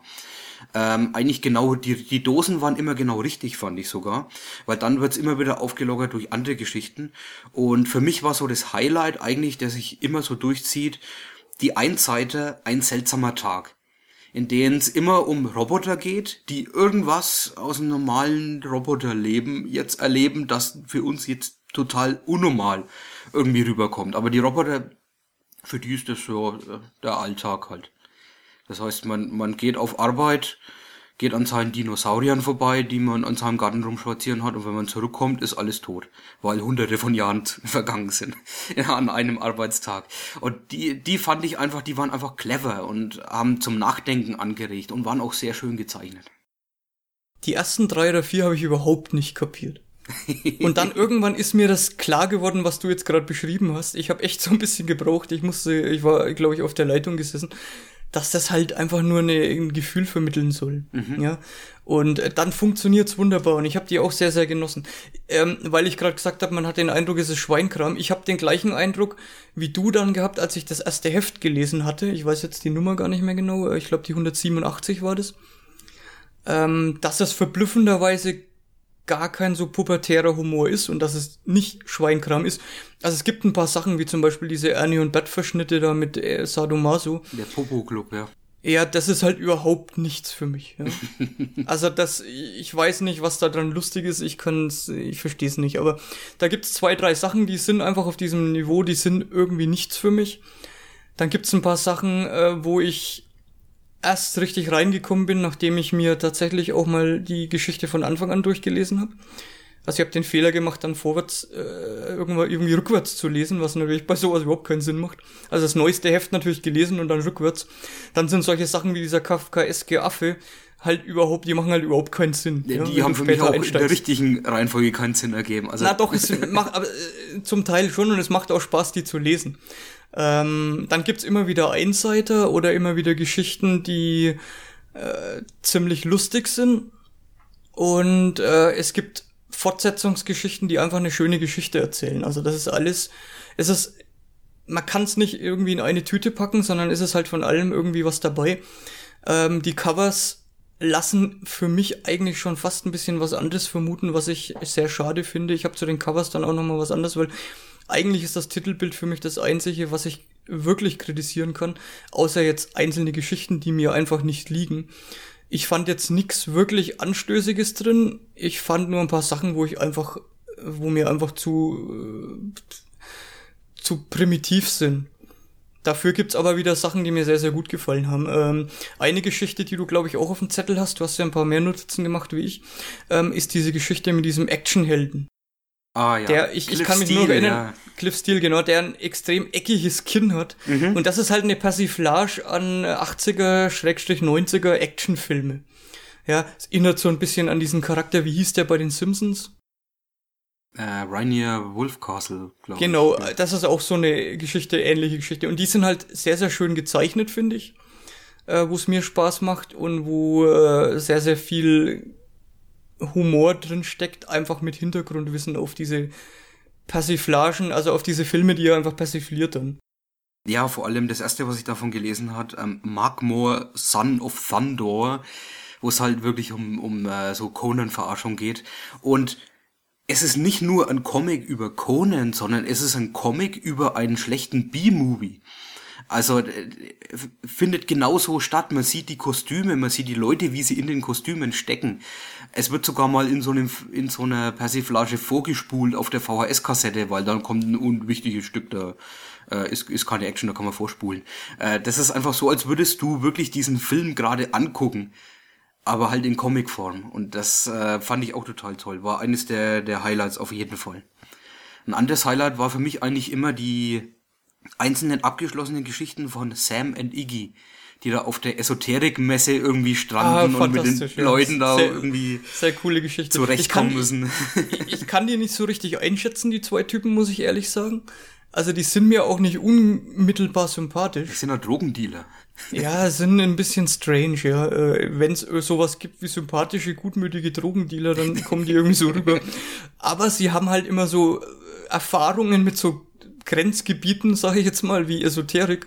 Und man merkt halt relativ schnell, dass der Autor einfach auf unserer Seite steht, ja, dass der, wenn der sich solche Themen annimmt, was er da rüberbringt, und das macht schon Spaß. Es ist jetzt nix, es ist nicht der Brüller schlechthin, ja, es ist so ein bisschen unterschwelliger Humor teilweise auch, aber es ist einfach nett gezeichnet, gut gezeichnet und eine nette Geschichte, wo man einfach merkt, der befasst sich mit so Themen, mit denen wir uns ja eigentlich auch beschäftigen.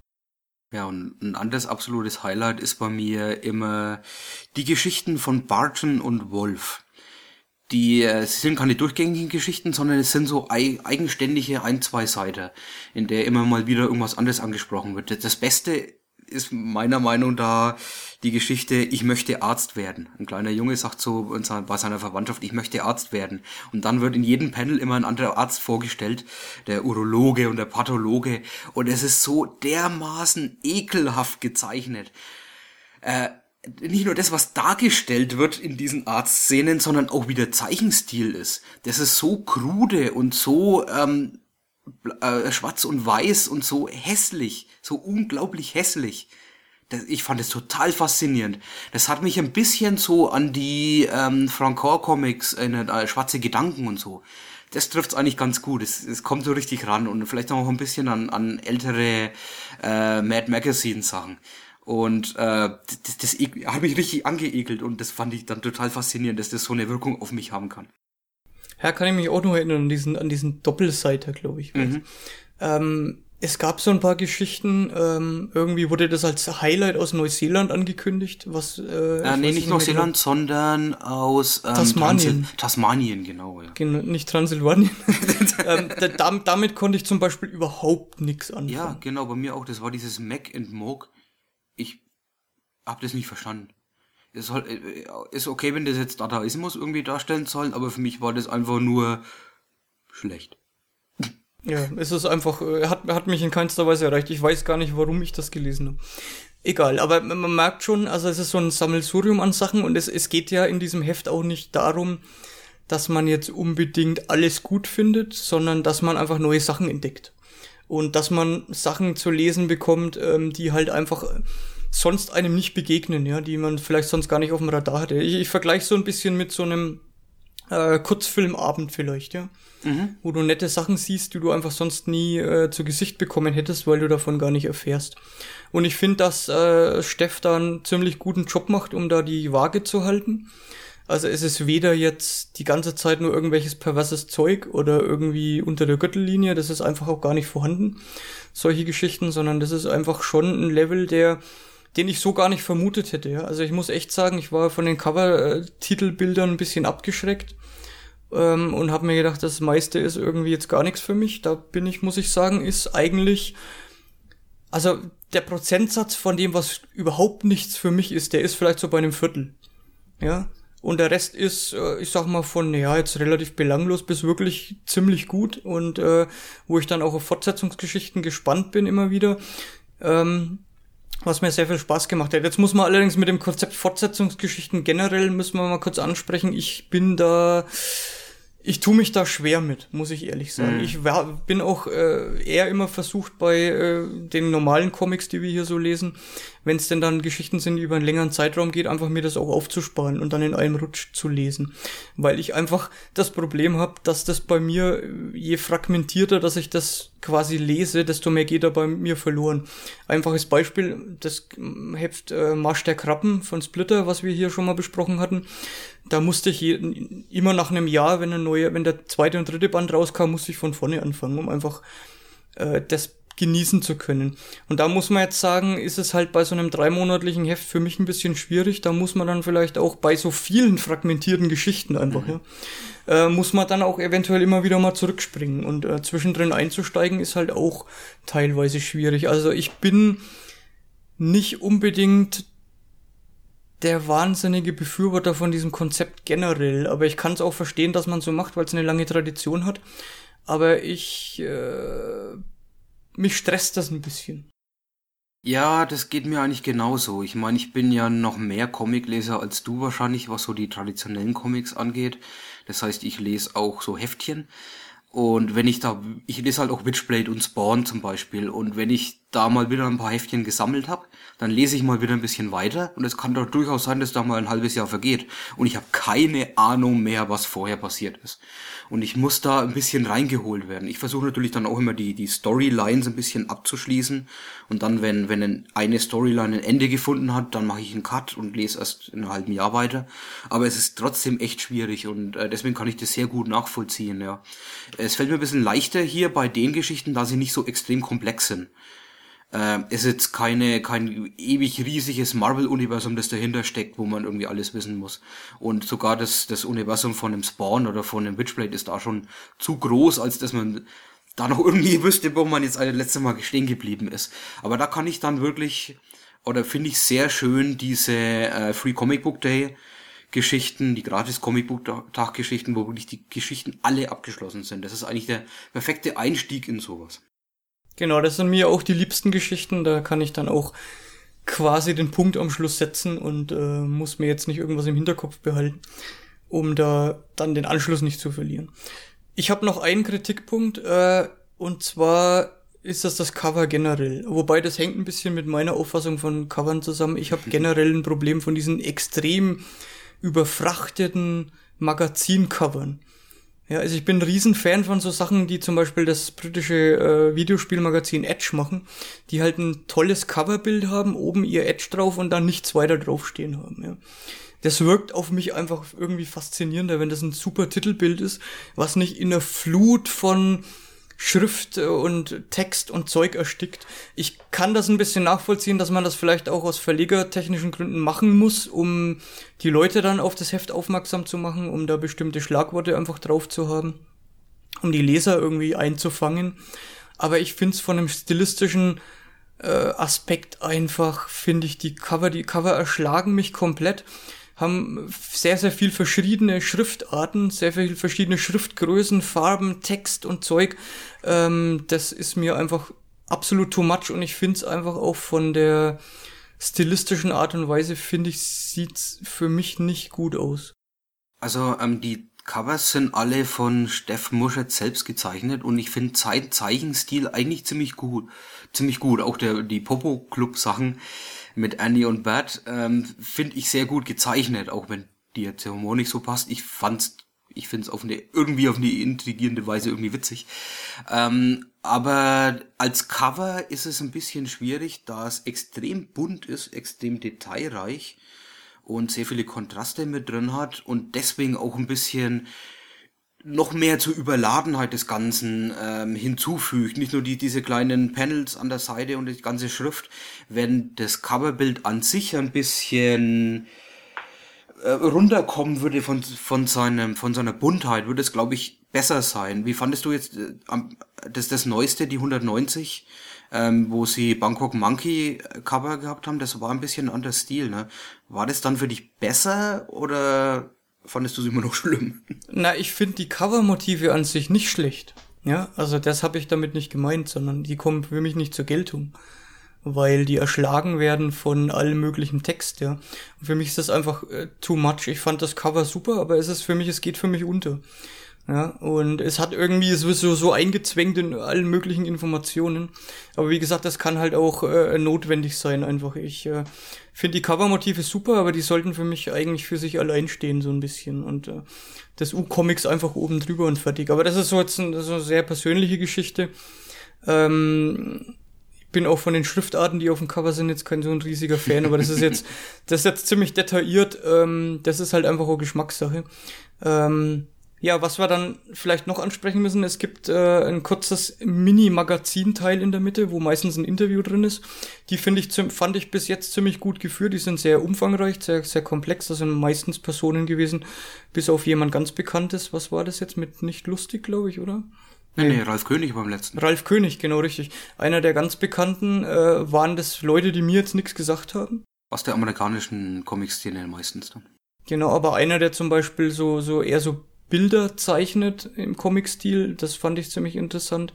Die Interviews sind gut und ich finde es auch aber sehr gut, dass das jetzt nicht extrem viel Raum einnimmt, sondern dass das eher so eine kleine Auflockerung in der Mitte ist. Ich glaube, in einem Heft, was wir hatten, war gar nichts drin. Das ist eigentlich das eigentliche Heft, ja, also Cover und dieser Magazinteil und der Rest ist ja dann eigentlich von Zeichnern, also nimmt komplett den Raum ein und da liegt halt ganz klar der Fokus drauf, in diesem Entdecken von neuen Sachen und da muss ich sagen, ich hab's entgegen meiner ersten Wahrnehmung dann super gern gelesen, also ich habe zuerst gedacht, das ist gar nichts für mich, nachdem ich die Coverbilder auch gesehen habe und mir so ein bisschen gedacht habe, das ist jetzt hauptsächlich irgendwie Schweinkram, um mal bei dem Begriff zu bleiben, was es ja überhaupt nicht ist, oder zum minimalen Teil nur ist. Da war ich sehr, sehr positiv überrascht. Ich habe am Anfang gedacht, das ist eigentlich gar nichts für mich. Und du hast dann irgendwann mal im Laufe der Zeit, also das Ganze ist ja schon ein bisschen her, wir haben uns da jetzt etwas Zeit gelassen, um da einzutauchen in die Hefte. Du hast dann irgendwann mal gesagt, du kannst dir sogar vorstellen, das weiter zu kaufen. War bis jetzt nicht notwendig, weil wir von Steff auch die Sachen zugeschickt bekommen haben, immer wieder, was wir super nett fanden. Ich würde fast sagen, dass ich ein paar Geschichten auch gern lesen würde, wie die weitergehen. Ob ich es jetzt abonnieren würde, weiß ich nicht, aber vielleicht dann doch mal von dir ausleihen. Aber bist du jetzt zu dem Urteil gekommen, du bleibst weiter dabei, sollte die Rezessionsunterlagen irgendwann mal abreißen? Ich würde auf jeden Fall dabei bleiben und ich bin sogar schon weitergegangen und habe mir die vorherigen Hefte gekauft. Er hat uns ja nur ab der 87 geschickt. Ja, nur in Anführungszeichen. Ja. Also wir haben ja einen riesen Sack voll bekommen. Genau, also leider war das allererste nicht mehr erhältlich, weil es aus dem Gratis-Comicbuch-Tag von 2013 stammt. Das kriegt man nicht mehr so leicht, aber die 184 bis 186 habe ich mir gekauft. Aus dem Grund, nicht nur, weil ich jetzt hier ausführlich darüber berichten wollte, über alles, sondern auch, weil es mir Spaß gemacht hat, die zu lesen. Ich bin allgemein ein bisschen ein Fan von The Allen Anthology Comics, obwohl ich gar nicht mal so viel habe. Ich habe von Fantagraphics, habe ich hier sogar mal die Mome Comics angesprochen. Die haben mir schon sehr viel Spaß gemacht und habe ich auch sehr gern die alten Bände dann noch gesammelt. Es gibt noch viele andere, wie Dark Horse Presents oder die Liberty Annual Comics und so aus Amerika. Und da finde ich es sehr schön, dass es mal was gibt, wo nur deutsche Zeichner drin sind, wo nur deutsche Sachen, neue Sachen veröffentlicht werden und nicht alte Sachen. Manchmal sind alte Sachen in den U-Comics drin, die haben dann aber immer einen Bezug auf denjenigen, der gerade interviewt wird. Als Beispielmaterial könnte man eigentlich sagen. Das finde ich dann sehr schön, weil sonst kann ich keinen Bezug irgendwie zu einem Comiczeichner aufbauen, der gerade interviewt wird. Und von daher finde ich es eigentlich richtig gut gemacht, das Ganze. Und ich finde es auch schön, mal in die Untergrundszene von Comics einzutauchen, wo ich ja jetzt eigentlich mich gar nicht auskenne. Ich kenne nur ein paar amerikanische Sachen, so dieses Johnny's Homicidal Maniac oder Angry Youth Comics. Ansonsten wüsste ich gar nicht mal, was es da noch alles so gibt.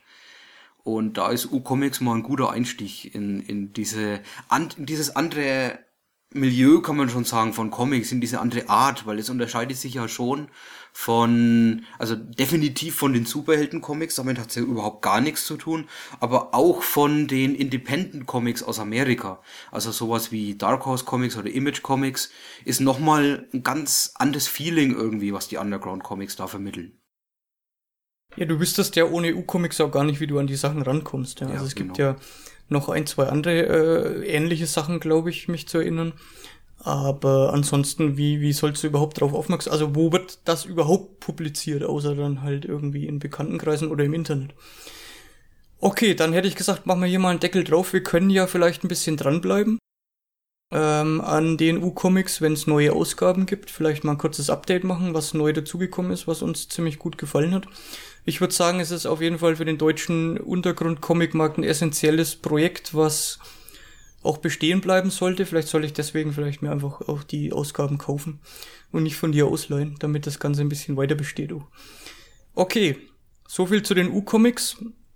Und wir machen weiter mit einer amerikanischen Geschichte. Da musst du mir jetzt ein bisschen auf die Sprünge helfen. Bei mir ist es eine ganze Weile her und das ist genau das Problem, dass ich es zwar komplett gelesen habe, ist es aber lang her und ich habe nur noch so einen ungefähren Eindruck davon. Und zwar geht's um Lock and Key, was so viel heißt wie Schlüsselloch und Schlüssel. Ja, oder die Familie Locke, um die es in der Geschichte geht. Und zwar passiert am Anfang eine Tragödie. Und zwar, der Mann der Familie wird umgebracht von einem Jungen. Man weiß nicht genau warum, anscheinend ist er ein Psychopath. Auf jeden Fall die Mutter und die 2 Söhne und die Tochter sind mehr oder weniger traumatisiert und flüchten quasi aus ihrem Alltag in ein altes Anwesen, das ihnen gehört. Ein sehr großes Haus, das ein bisschen creepy auch wirkt, sehr alt wirkt, ein bisschen so an Psycho erinnert vielleicht.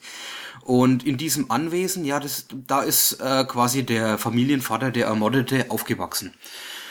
Und die Kinder entdecken jetzt nach und nach irgendwelche komischen Schlüssel in diesem Haus. Komischerweise kriegt die Mutter davon nie was mit oder nimmt die gar nicht richtig wahr. Nur die Kinder können wirklich erfassen, was es mit diesen Schlüsseln auf sich hat. Der erste ist der sogenannte Ghost Key, also der Geisterschlüssel. Und der jüngste, Bode, macht damit eine Tür auf, läuft durch die Tür und fällt tot um. Und sein Geist schwebt aus der Tür raus. Und er kann dann so durch die Gegend schweben, eben als Unsichtbarer und anderen Leuten bei Gesprächen lauschen, bis er dann wieder zurück in seinen Körper fährt. Andere Schlüssel sind zum Beispiel der Head Key, also der Kopfschlüssel, in dem man sich selbst hinten am Kopf die Schädeldecke aufschließen kann und dann entweder man steckt ein Buch rein, so zum Beispiel sein Geschichtsbuch aus der Schule und weiß dann alle Fakten aus diesem Buch. Man integriert das Buch quasi in sich selbst rein. Oder man nimmt eine schlechte Erinnerung aus seinem Kopf raus, weil man vielleicht traumatisiert ist oder nicht mehr weinen möchte. Dann nimmt man halt den Charakter aus seinem Kopf, der die ganze Zeit weint, einfach weg. Auf diesem Anwesen gibt's jetzt aber noch ein seltsames so ein Brunnenhäuschen. Und da gibt's noch einen Charakter, in diesem Brunnen, so ähnlich wie in dem Film Ring zum Beispiel, ist eine Frau, die mit auch wieder dem jüngsten Sohn, Bode, kommuniziert. Aber was hat's mit dieser Frau eigentlich auf sich? Irgendwie gibt's da einen Zusammenhang mit ihr und dem Familienvater und wie er als Kind aufgewachsen ist und in die Schule gegangen ist. Irgendwie gibt's Verknüpfungen sogar bis in die Zeit der Revolution in Amerika. Also es scheint sehr, sehr... Den Bürgerkrieg. In den Bürgerkrieg, genau. Also es scheint sehr, sehr viel Backstory in dieser Geschichte drin zu stecken, als es erstmal an Anschein hat. Es gibt dann sehr, sehr viele andere Schlüssel, zum Beispiel den Anywhere Key, der jede Tür aufschließen kann und überall hinführt, oder den Gender Key, wo man sein Geschlecht wechseln kann, oder den Hercules Key, wo man sich selbst in einen Muskelprotz verwandeln kann. Aber da gibt's etliche Schlüssel, ich will die gar nicht alle aufzählen. Eigentlich viel wichtiger ist dieses ganze Mysterium. Was hat's mit diesen Schlüsseln eigentlich auf sich? Wo kommen die her? Und natürlich dann die Entdeckungsreise. Sie entdecken einen neuen Schlüssel. Was kann der? Was machen die Kinder mit diesem Schlüssel? Und noch ein sehr wichtiger Faktor ist dann diese Frau in dem Brunnen. Die kommt irgendwann raus, so viel ist vielleicht gespoilert.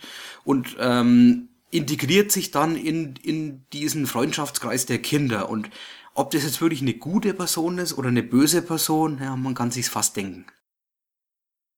Ich würde jetzt gar nicht so viel verraten, was da an Story dann später sich noch aufbaut. Faszinierend ist auf jeden Fall von Anfang an diese Entdeckung dieser verschiedenen Schlüssel, was die für Fähigkeiten haben, was mich ziemlich fasziniert, weil es sehr gut ausgedacht ist. Also was die alle können. Macht natürlich im ersten Moment erstmal null Sinn, ja, was die Schlüssel da können. Also man merkt relativ schnell, wir sind da in keinem realistischen Szenario, sondern in so einer Mixtur aus Realismus und Fantasy, würde ich jetzt mal fast sagen. Ein bisschen Science Fiction vielleicht auch noch. Ja, ich fand, es hat einen ganz eigenen Stil. Also es ist irgendwie sehr, sehr gut gezeichnet. Also hat mir ziemlich gut gefallen. Es ist jetzt nicht bewusst auf Realismus gemacht. Vielleicht kannst du den Comic-Stil mit was anderem irgendwie vergleichen. Ich habe da jetzt nicht wirklich so die große Erfahrung. Ich kenne auch nichts Ähnliches, ehrlich gesagt. Gezeichnet, wer hat's eigentlich gezeichnet? Die Gabriel Autoren? Rodriguez. Gabriel Rodriguez und der Autor ist Joe Hill. Joseph Hillstrom King hast du hier noch aufgeschrieben. Ja, weil er ist nämlich der Sohn von Stephen King. Ah, okay. Es ist bei mir sehr, sehr lange her. Ich habe das Ganze am Stück gelesen. Ich kann mich noch sehr gut daran erinnern, dass ich da mal eine Woche flach gelegen bin mit Grippe oder sowas. Und habe das Ding dann komplett verschlungen, was schon einige Zeit in Anspruch nimmt. Es ist ein umfangreiches Werk mittlerweile. Es muss ungefähr zu dem Zeitpunkt gewesen sein, wo es abgeschlossen war. Ja, 2013 rum dann. Genau, ja. Und ich fand am Schluss, wenn sich die Ereignisse ein bisschen überschlagen, fand ich es teilweise ein bisschen stressig. Also da geht's dann richtig zur Sache auch. Da konnte ich, nicht folgen, aber mich hat's ein bisschen verlassen am Schluss dann. Ich fand die Entdeckungsreise dieser Schlüssel eigentlich eher dann interessant als die Auflösung dieser Geschichte, die schon auch was konnte, also die auch einen runden Abschluss hatte.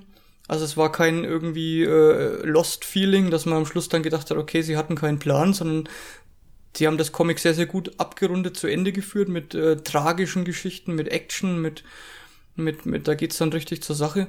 Und ich würde sagen, die erste Hälfte sehr, sehr faszinierend und so der Abschluss war mir ein bisschen zu straight, würde ich jetzt nicht sagen, aber so ein bisschen zu viel Fantasy vielleicht und so ein bisschen zu viel, da ist mir zu viel passiert gleichzeitig. Aber nichtsdestotrotz ist es als Gesamtwerk eine ziemlich gute Idee, die dahinter steckt und eine richtig gute Umsetzung auch. Ja, auf jeden Fall. Also es gibt 6 Sammelbände und ich habe die eigentlich verschlungen. Das war richtig, richtig cooler Trip, könnte ich sagen. Und das Wichtigste und das Beste an dem Ganzen sind eigentlich die Charaktere selbst, die eine Entwicklung durchmachen, die nicht nur auf einer Linie laufen wie die meisten Comics und eigentlich keine Charaktereigenschaften haben, sondern hier hat man definitive Charaktere, die sich wandeln über die Zeit. Also sie altern jetzt nicht visuell, aber manchmal schon visuell, was allein die Gesichtsausdrücke angeht. Aber sie altern einfach in ihrer Erfahrung, könnte man sagen. Es sind ja, also der jüngste von denen geht, würde ich jetzt mal sagen, so in die 1., 2. Klasse und die anderen sind so eher am Ende der Highschool angelangt. Und ist so eine richtig schöne Dynamik zwischen den Charakteren. Das war das, was mir am besten gefallen hat. Der Grafikstil ist auch sehr schön. Es sind recht dicke Linien, die Leute umranden, aber sie bringen alles rüber, was man haben möchte. Eben gerade die Mimik, was ich am wichtigsten finde. Und auch die Fantasy-Elemente, und ich kann das komplett nachvollziehen, was du meinst, dass sich die Ereignisse ein bisschen überschlagen. Bei mir war das aber eher in der Mitte des ganzen Comics, da gibt's einen Sammelband, der erzählt einzelne Geschichten irgendwie aus der Zeit gerissen. Tag für Tag, welche Schlüssel sie neu entdecken. Teilweise sogar in einem Panel geht's dann ab, da wird der Hercules-Key noch nicht mal entdeckt, sondern einer hat den plötzlich und es wird ein Panel gezeigt, wie, das wäre schon fast ein Cover von einem Superhelden-Comic, wie sie gegen eine Pflanze kämpfen, die auch zum Leben erwacht ist. Da ist auch noch steckt ein Schlüssel in einem Blumentopf, du kannst dir selber zusammenreimen, was da abgeht. Aber es soll einfach so, ein Tag ist mal wieder kompletter Chaos im Leben dieser Kinder. Und da überschlagen sich für mich die Ereignisse ein bisschen. Ich hätte dann lieber, dass das Ganze noch ein bisschen gestretched wäre und ich noch erlebt hätte, wie sie den Schlüssel vielleicht noch finden. Da wird mir zu viel vorweggenommen. Es ist auch sehr, sehr viel. Also irgendwann fängst du auch an, den Überblick zu verlieren. Da gibt's dann, glaube ich, wenn ich mich richtig erinnere, am Schluss dann immer auch nochmal so eine Auflistung der gerade aktuellen Schlüssel, die da sind mit Gegenstand, also mit Eigenschaftsbeschreibung. Und jetzt musst du mir mal kurz auf die Sprünge helfen. Es gab einen Schlüssel, mit dem konnte man irgendwelche Kommoden aufsperren und was konnte man da nochmal? Es gab einen, konntest du was aufspannen, jemand reinstecken und der ist dann geheilt oder repariert. Genau, und das war für mich so ein Aspekt, den fand ich super interessant, weil da wird einem dann nach und nach klar, dass bestimmte Schlüssel extreme Macht haben, ja, mit denen und die werden auch eingesetzt. Ja. Also es ist nicht so, dass du dann denkst, oh Mann, also die Charaktere sind auch nicht doof, ja, dass du dann die ganze Zeit denkst, oh Mann, ihr habt jetzt macht doch das und das, ja. Also so der typische Fall von, mach doch das Licht an, du Arsch, ja, wenn du ins Haus reingehst, ja, und dann, ja, bei einem typischen Horrorfilm, ja, so, also das sind intelligente Charaktere, die das dann auch einzusetzen wissen. Es ist halt einfach eine Flut an Schlüsseln, Fähigkeiten, Kombinationen miteinander, die einen manchmal ein bisschen erschlägt, weil es ist ja nicht nur 5 Schlüssel, sondern insgesamt, ich weiß gar nicht, 15, 16, 20, irgendwie sowas. Ja, ich habe jetzt auch keine Zahl dafür, das sind viele auf jeden Fall. Aber es ist, würde ich schon sagen, ein ziemlich gutes Comic, ein Highlight gewesen, wo ich konnte auch nicht aufhören. Ja, ich habe es also weggelesen. Ich habe, glaube ich, 1-2 Tage von früh bis spät nur dieses Comic gelesen. Kann man ja dann schön machen, wenn man halb tot auf dem Sofa liegt und sich nicht bewegen kann. Ob das dann immer gut ist, wenn man so im halben Fieberdelirium ist, so ein Comic zu lesen, was ein bisschen strange ist die andere Frage, aber das hat bei mir super funktioniert. Und ich fand vor allem auch die Darstellung bestimmter Dinge, was die Schlüssel können, auch ziemlich gut gezeichnet, ja. Also wenn dann Köpfe irgendwie offen sind und Sachen reingelegt werden und sowas. Und da gibt's auch immer sehr, sehr schön dazu bezugnehmende Covers dazu. Ein Cover fand ich ziemlich cool. Ich weiß gar nicht, war das ein Cover? Man sieht so den Kopf des Jungen und da sind verschiedene Segmente, Comics, Mom, My Toys, Essen, Secrets und so weiter, so verschiedene Teile vom Gehirn. Das waren echt schöne Covers, die da auch teilweise existiert haben. Also das Artwork war toll. Im ersten Moment habe ich mir gedacht, das ist gar nicht so mein Style. Ja, weil diese dicken Linien, was du auch angesprochen hast, ist eigentlich nicht unbedingt mein Style. Ich mag es dann eher so ein bisschen künstlerisch. Die Sender vom letzten Mal zum Beispiel, diese fast schon Wasserfarbenoptik, aber ich habe mich total reingefuchst in den Comic-Stil. Und es hat für mich am Schluss dann, es war wieder so ein typischer Fall von am Anfang, naja, ob der Stil was für mich ist, am Schluss, sieht echt toll aus. Also man kann sich da auch reinlesen in so einen Comic-Stil, finde ich. Und es hat bei Lock and Key bei mir echt gut funktioniert. Ich kann es nur empfehlen. Man muss allerdings so ein bisschen eine Affinität für, ja, ich würde mal sagen, so Fantasy im entferntesten Sinn haben, ja. Es hat mich so ein bisschen an diese Vampirgeschichte erinnert von wie hießen die Out There dann später gemacht haben? Crimson, ja, so ein bisschen hat's mich vom Feeling her an Crimson erinnert. Also sowas muss einem schon liegen, weil sonst funktioniert's, glaube ich, nicht. Ja, glaube ich auch, ja. Also man kann sich sehr gut in den Comic-Stil reinlesen. Das habe ich auch schon mit anderen Comics gemerkt. Hellboy zum Beispiel hat mir erst gar nicht gefallen. Dann fand ich es total klasse, einfach von der Darstellung und so vom Screenplay, könnte man schon fast sagen. Könnte das als Skript eigentlich super für einen Film nehmen. Wo wir auch schon beim Thema sind, Film. Ja, nee, noch nicht.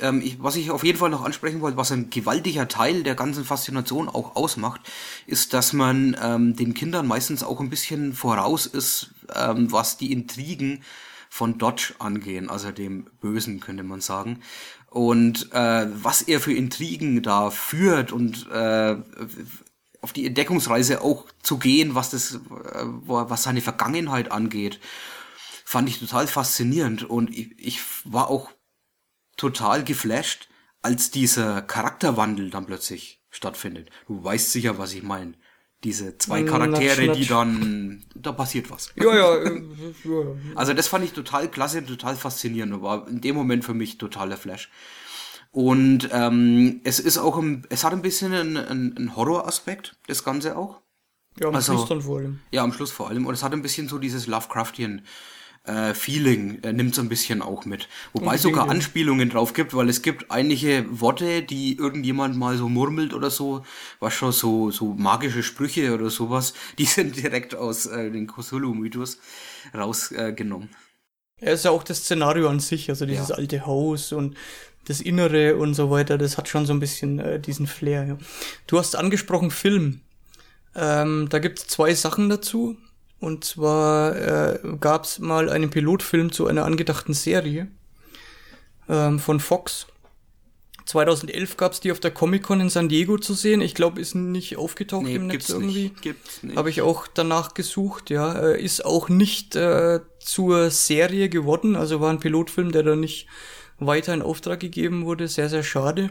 Ich habe Screenshots, einen Trailer habe ich gesehen, ja, das sieht komisch aus, war für mich ein bisschen problematisch, ja, also vielleicht auch nicht so schlimm, dass nichts draus geworden ist. Und jetzt hast du hier nochmal was aufgeschrieben, was ich jetzt gar nicht mitbekommen habe. Ja, im letzten Jahr, 2014, wurde auf der San Diego Comic-Con angekündigt, dass Universal eine Trilogie verfilmen möchte. Ist nur eine Ankündigung, also was daraus entsteht, keine Ahnung. Aber in Form von einer Filmtrilogie aller Tribute von Panem oder also ein Kinoprojekt auch? Ja, soll eine richtige Filmtrilogie werden. Ich hoffe, dass daraus was wird, weil es hat sehr großes Potenzial. Und ich glaube, eine Trilogie wäre auch das richtige Format dafür. Oder eine Fernsehserie halt. Aber es passt braucht halt einiges an Budget, ne? Also sowas Harry Potter-mäßiges vielleicht schon, ja. Ja, auf jeden Fall. Auf jeden Fall gibt's auch noch neuere Informationen aus diesem Jahr. Es soll ein Hörbuch entstehen von Audible, das dann vom 5. Oktober bis zum 4. November umsonst auf der Audible-Website anzuhören sein soll. Ob da wirklich was draus entsteht, muss man abwarten. Der 5. Oktober ist ja nicht mehr so weit. Aber ich bin mal sehr gespannt, weil ich glaube, reinhören würde ich auf jeden Fall mal. Wenn es dann sogar umsonst ist für einen Monat, ist es auf jeden Fall mal einen Blick wert. Aber es ist ein Hörbuch, kein Hörspiel, weil das wäre vielleicht fast noch schöner, wenn wir verschiedene Charaktere... Ich bin mir nicht sicher. Also sie haben sehr viele Charaktere angekündigt, die sprechen werden. Von daher weiß ich es nicht. Okay. Na gut, so viel zu Lock and Key. Auf jeden Fall ein super Comic, was auch einiges an Aufmerksamkeit, glaube ich, bekommen hat außerhalb von unserer Seite jetzt. Okay, dann ein schon fast fester Bestandteil der letzten Comic-Quick-Check-Folgen hier im Nerdwana-Podcast ist Ralf König. Du hast irgendwie einen Narren gefressen an Ralf König, habe ich das Gefühl. Ja, total. Ich habe das gerade entdeckt. Ich wollte schon lange mal irgendwie wieder Ralf König ein paar Sachen lesen, weil ich es eigentlich immer gut fand und ich habe es immer vergessen und jetzt bin ich mal voll drin. Okay, das nächste, ich weiß jetzt nicht, was Altes, was Neues, erzähl's uns, das heißt Jago. Ja, ist von 98, also das jetzt was Älteres als diese ganzen Bibelsachen, die ich vorher besprochen habe. Aber wir bewegen uns wieder in der Zeit gewaltig zurück, weil es spielt zu Zeiten von Shakespeare, William Shakespeare. Und zwar ist Jago ein Zusammenschnitt seiner Werke Othello, Macbeth, Romeo und Julia und Sommernachtstraum. Macbeth kenne ich, Romeo und Julia kenne ich ausschnittsmäßig, Sommernachtstraum kenne ich auch, habe ich schon was von gehört. Othello leider nicht, aber das hat bei mir vollkommen ausgereicht, um das total faszinierend zu finden. Wie man einfach diese ganzen Geschichten komplett miteinander vermixen kann und dann trotzdem noch einen richtigen Ralf König rauskriegt. Also natürlich spielt das Ganze im alten England zu William Shakespeare Zeiten im schwulen Milieu. Klar. Und die Schauspieler, die die Stücke von William Shakespeare aufführen, sind Thomas Pope und Augustine Phillips. Die beiden hat's auch wirklich gegeben, wobei Thomas nicht Pope, sondern Pope eigentlich geheißen hat, aber da hat er sich ein bisschen Freiheiten dann schon genommen. Und die beiden sind so die Hauptcharaktere. Das heißt, die sind Schauspieler von William Shakespeare und in diesem ganzen Milieu sind irgendwie alle schwul. Also die alle Schausteller, könnte man schon fast sagen, die da so beleuchtet werden. Thomas ist der kleinere von den beiden und hat so einen Narren gefressen an einem, der immer im Publikum sitzt und ihn auch immer beobachtet. Das heißt, die haben eigentlich nur Blickkontakt, aber irgendwie spielt sich da was ab zwischen den beiden. Der andere ist Gronzo. Ist ein Afrikaner, schwarze Hautfarbe, Monstertyp, muskelbepackt, behaart. Also gar nicht so dieser Typ aus der Szene, in dem sich alle Schauspieler unterhalten, ja, schön parfümiert, am besten glatte Brust und am besten immer blond. Nee, das ist er gar nicht. Er ist eher so das Gegenteil. Er stinkt nach Mann, so wie ein Mann stinken muss nach Mann. So könnte man eigentlich sagen. Ja, und Thomas Pope hat sich voll in den verknallt und Gronzo hat sich voll in Thomas verknallt. Allerdings ist das Problem, Gronzo ist auch jemand, der in der schwulen Szene ziemlich aktiv ist und alles fickt, was nicht bei 3 auf dem Baum ist. Und das findet Thomas jetzt nicht besonders toll. Und Gronzo steht auch voll auf, ja, das typische Klischee, also blond und dünn gebaut und zierlich und so. Und ja, der andere Schauspieler, Augustin Philipp, ist halt genau das. Und er versucht dann, dieser Beziehung alle Stecken zwischen die Beine zu werfen, die man sich vorstellen kann. Er wird nämlich von 3 Hexen besucht. Und da erinnert mich sich dann gleich mal an Macbeth. Die Hexen wahrsagen ihm, dass er der nächste große Schauspieler von William Shakespeare wird. Der nächste große Superstar. Und dazu muss er bestimmte Sachen machen. Sie deuten das Ganze nur an, aber er muss anscheinend diesen und jenen umbringen und hier intrigieren und so weiter. Und das versucht Augustin Philipps alles umzusetzen. Und dadurch entwickelt sich dann ein sehr komplexes Werk. Ja, wie schon gesagt, Othello, Macbeth, Romeo und Julia und Sommernachtstraum gemixt ist halt keine Lektüre, die man sich mal so schnell reinzieht. Also es ist sehr facettenreich, sehr komplex und ist ein bisschen untypisch für Ralf König, finde ich sogar, weil Ralf König macht was normalerweise. Er wirft an in Alltagssituationen und lässt Leute am Küchentisch sich unterhalten. Und immer wieder ins fremde Szenarien bringen. Da platzt plötzlich ein nackter Mann in die Küche rein zum Beispiel. Und einer ist total schockiert und der andere, ja, und ist halt mein Freund. Also solche Szenarien hat jetzt Iago eigentlich nicht. Weil er sich in einer ganz anderen Zeit befindet und mit ganz anderen Charakteren und mit einer ganz anderen Thematik. Von daher ist es sehr faszinierend, das zu lesen. Und ich glaube, man muss ein bisschen auch ein Vorwissen dafür mitbringen und ein bisschen eine Faszination für William Shakespeare. Weil für mich war es auch essentiell eigentlich, diese Schlüsselszenen zu erkennen. Wie zum Beispiel die Todesszene von Romeo und Julia. Also einer bringt sich um. Der andere sieht es. Aus Trauer bringt er sich auch um. Und der andere ist aber nicht wirklich tot. Sieht den Tod von dem anderen und bringt sich dann um. Ist total komplex. Und wenn man das zum ersten Mal liest und mit Romeo und Julia nichts am Hut hat, denkt man sich, was ist das für ein Blödsinn? Aber wenn man Romeo und Julia kennt, dann ist es total klasse. Also ich kenne jetzt nicht Romeo und Julia auswendig, aber ich kenne zumindest die Schlüsselszenen und kann mich daran dann erinnert. Also es ist dann essentiell wichtig auch, dass man das weiß, weil es sonst total aus dem Kontext fällt in dem Moment, oder? Ein bisschen schon, oder also. Funktioniert nur der Gag dann an der Stelle nicht oder funktioniert die ganze Geschichte dann nicht? Ich glaube, man kann keine Zusammenhänge dann irgendwie erkennen. Weil wenn man das als durchgehende Geschichte sieht, ohne Bezug auf William Shakespeare, dann ist es irgendwie zusammengewürfelt. Also es ergibt keinen so richtigen Sinn. Oder der Sinn, der dahinter steckt, ist ein bisschen zu gering oder zu wenig, oder die Geschichte, die es erzählt. Es ist ja eigentlich eine Liebesgeschichte, die nicht funktionieren kann, weil die Charaktere zu unterschiedlich sind. Aber ja, ich kann es jedem empfehlen, der William Shakespeare mag und der Ralf König mag. Also da auf jeden Fall sofort zugreifen. Und wie was gesagt, jetzt im ersten Moment ja mal keine Schnittmenge ist, ne? Nö, gar nicht. Aber wie gesagt, Othello kenne ich nicht. Kenne ich absolut nicht, um was es geht. Und da sind mir jetzt vielleicht die Schnittmengen abhanden gekommen. Aber da konnte ich genug auf andere Sachen bauen. Und von daher war es ein sehr faszinierendes Werk, das mal einfach was anderes darstellt, als das, was ich vorher gelesen habe von ihm. Okay, dann machen wir ein paar Updates. Das Segment hatten wir ja früher drin, machen wir jetzt einfach an passender Stelle. Das eigentliche Kernthema hatten wir in einer ganz, ganz frühen Episode in Nerdwana und nochmal Revue passieren lassen in unserem Best of Comics. Da kam es, glaube ich, bei dir gar nicht. Kam bei dir Lucky Luke vor? Ich weiß es gar nicht. Nee, Lucky Luke nicht, aber wir hatten es auch so immer mal wieder, den neuesten Band, wie auch jetzt.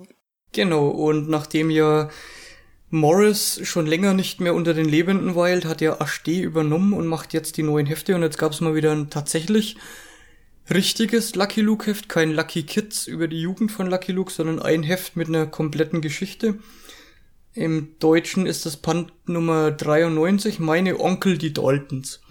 Und die Daltons sind natürlich immer für die besten Geschichten gut im Lucky Luke Universum. Und hier in dieser Geschichte geht es darum, dass ein Nachkomme der ursprünglichen Daltons, da wird ja auch mal in einer ganz frühen Geschichte der Lucky Luke drauf Bezug genommen, also die wahren richtigen Daltons waren eigentlich die Vorfahren dieser aktuellen Daltons. Einer dieser hatte ein Kind, das noch existiert, und das ist jetzt quasi dann, dafür sind die 4 aktuell existierenden Daltons die Onkel, und die sollen auf dieses Kind und auf dieses Vermögen dieses Kindes aufpassen, während die Mutter, glaube ich, kurzzeitig weg ist, irgendwie in Urlaub fährt, oder ich weiß gar nicht, wo die unterwegs ist. Und dazu soll Lucky Luke auf die Daltons aufpassen und auch auf den Kleinen, der nur Junior, glaube ich, genannt wird, der gar keinen Namen hat. Das ist so eine typische Geschichte, bei der man ein bisschen mitgehen muss. Also es hat mich sehr erinnert an solche Sachen wie die Erbschaft von Rantanplan zum Beispiel, wo das Ausgangsszenario ein bisschen schwachsinnig ist und auch nicht so richtig funktioniert, aber dann halt für eine Geschichte herhält, die mit den Daltons immer ganz gut funktioniert, und was HD oder beziehungsweise die Texter Gera und Persis, wenn es denn so ausgesprochen wird, dann auch als realen Bezug hernehmen, ist eben dieser Vater des Junior, der sich Emmett Dalton nennt und der auch eine real existierende Person war. Einer der jüngste der Original Daltons, der bei dem spektakulären Doppelbankraub seiner Zeit 23 Kugeln eingefangen hat, aber im Gegensatz zu seinen Brüdern nicht gestorben ist.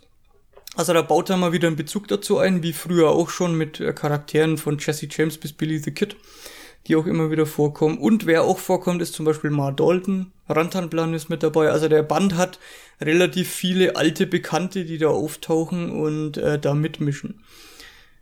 Ja, ich habe schon gesagt, das Anfangsszenario ist ein bisschen schwachsinnig. Wie hat bei dir dann die eigentliche Geschichte funktioniert? Irgendwie nicht besonders gut. Also ich fand es eher ein schwächerer Band.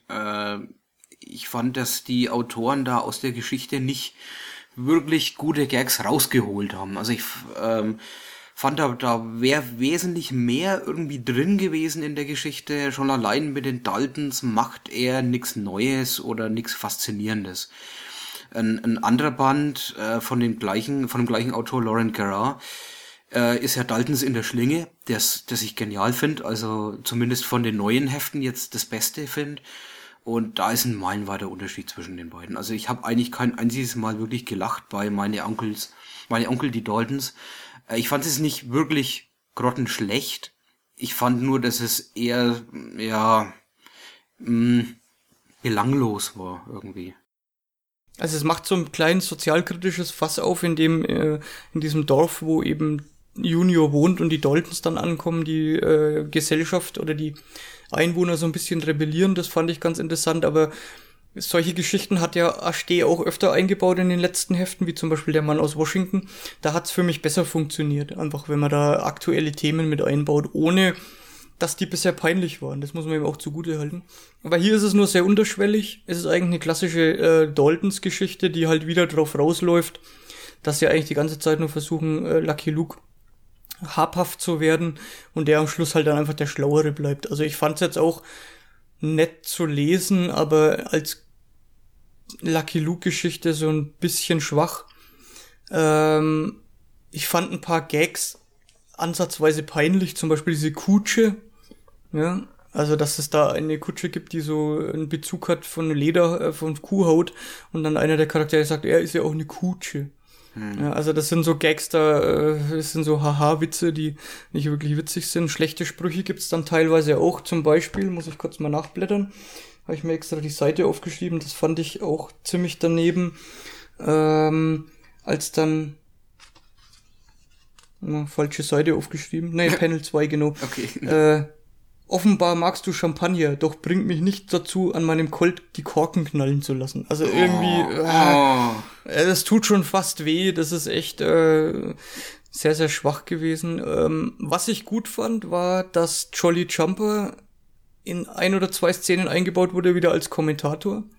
Ich kann mich gar nicht erinnern, dass das Morris so oft gemacht hat. Ich kenne das eher aus der Fernsehserie.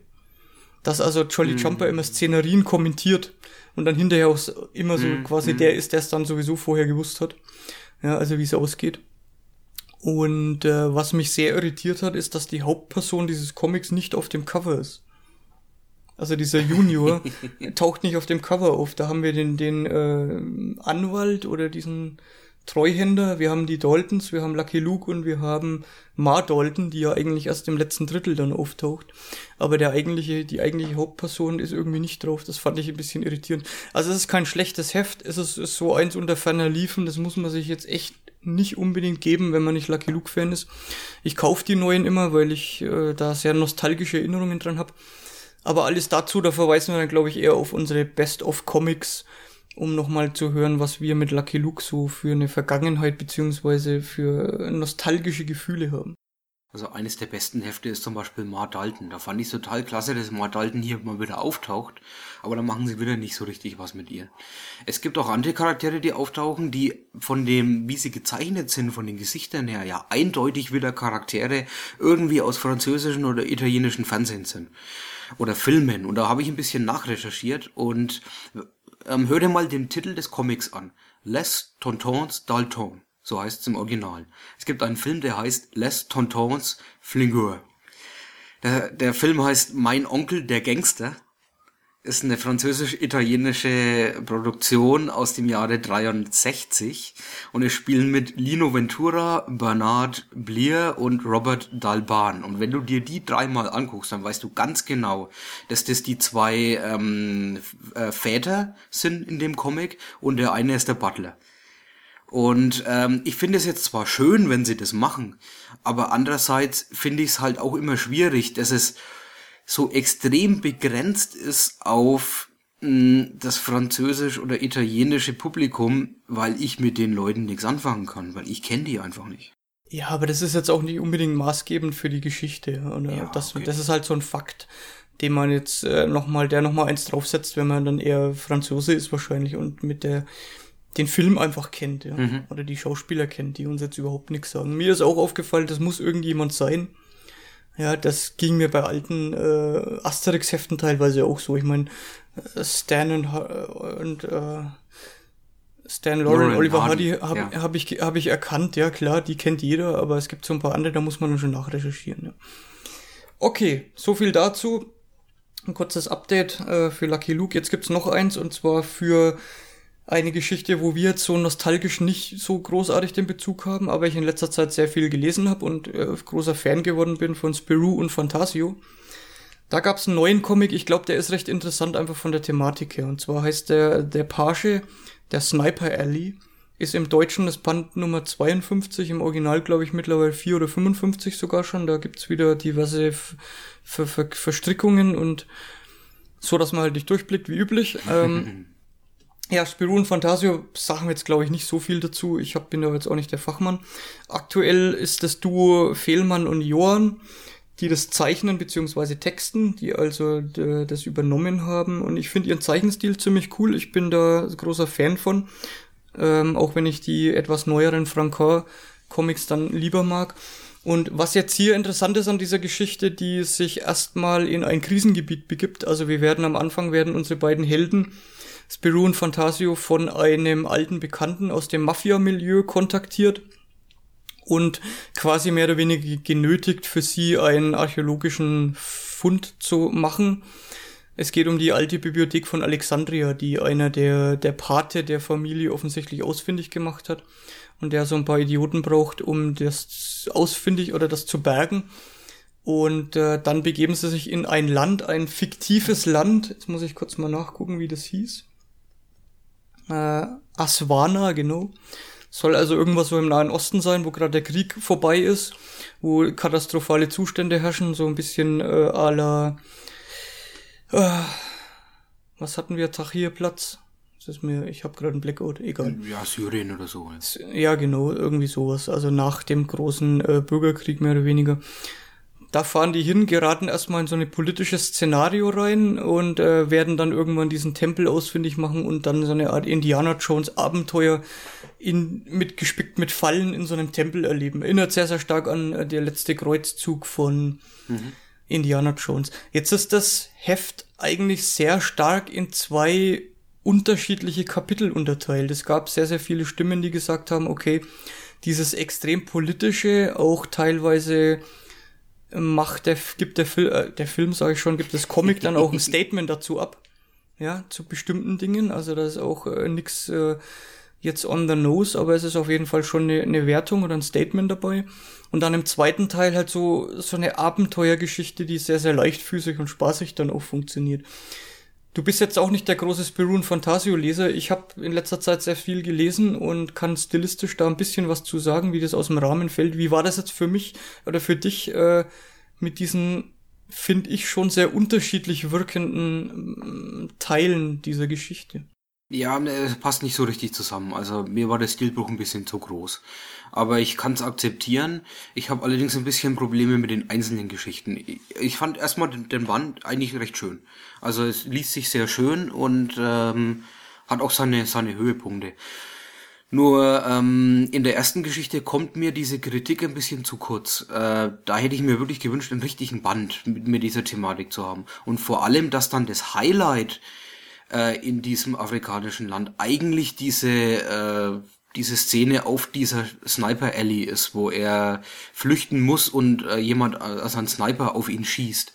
Und da fand ich es ein bisschen Panne auch, dass dann plötzlich wieder so ein komischer Action-Superheld da mit reinkommt. Ich meine, ich kenne den zwar von den früheren Heften, aber ich finde, der passt nicht in dieses Krisenszenario. Der ist zu comichaft übertrieben. Also ich hätte mir da eher gewünscht, dass der erste Teil ein eigenständiger Band ist und das Ganze ein bisschen ernster nimmt und ein bisschen mehr Politik mit reinbringt. Ja, es ist, also ich habe teilweise schon geschluckt, ja, wenn die dann im Kreuzfeuer dieser Sniper dann quasi da irgendwelche komischen Moves ausführen. Ja. Und dann später mal, als dann Kinder gezeigt werden, die Opfer des Krieges sind und die dann da Fußball spielen, einer hat, und dann da so ein paar Gags, ja, einer hat sein Bein in der Hand irgendwie und einer sagt Hand und der zweite, ich hab doch gar keine mehr irgendwie. Also es ist irgendwie, es stellt es schon als ernstes Szenario dar, aber dann gegen so ein paar Gags auf Kosten von diesen Opfern quasi, und das fand ich echt komisch. Also ich fand's jetzt nicht extrem pietätslos, weil ich kann da einiges aushalten, aber ich fand's irgendwie also die eine stimmungstechnisch hat's nicht funktioniert.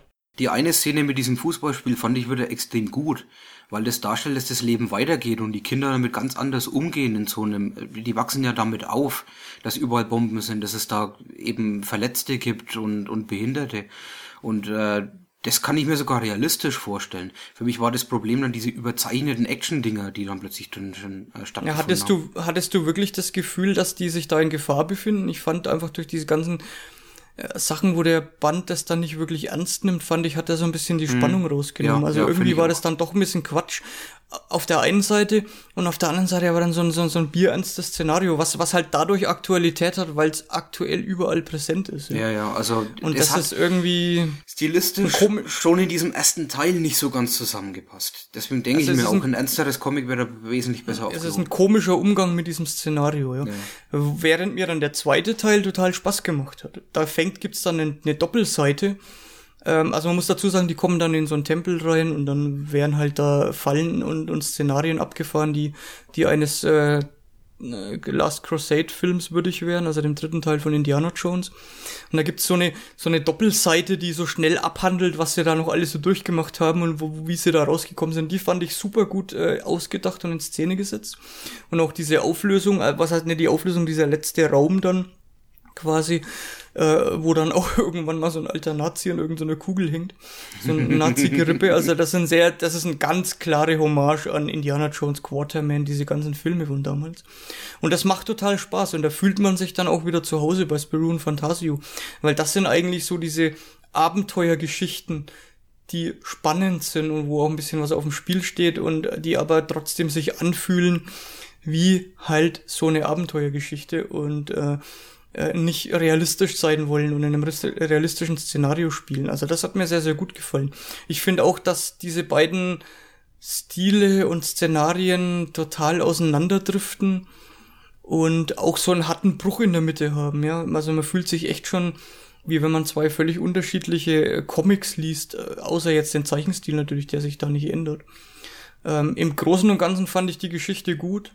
Ich fand es auch einer der besseren Spirou und Fantasio. Da gab es in letzter Zeit ein paar Rohrkrepierer, würde ich mal sagen.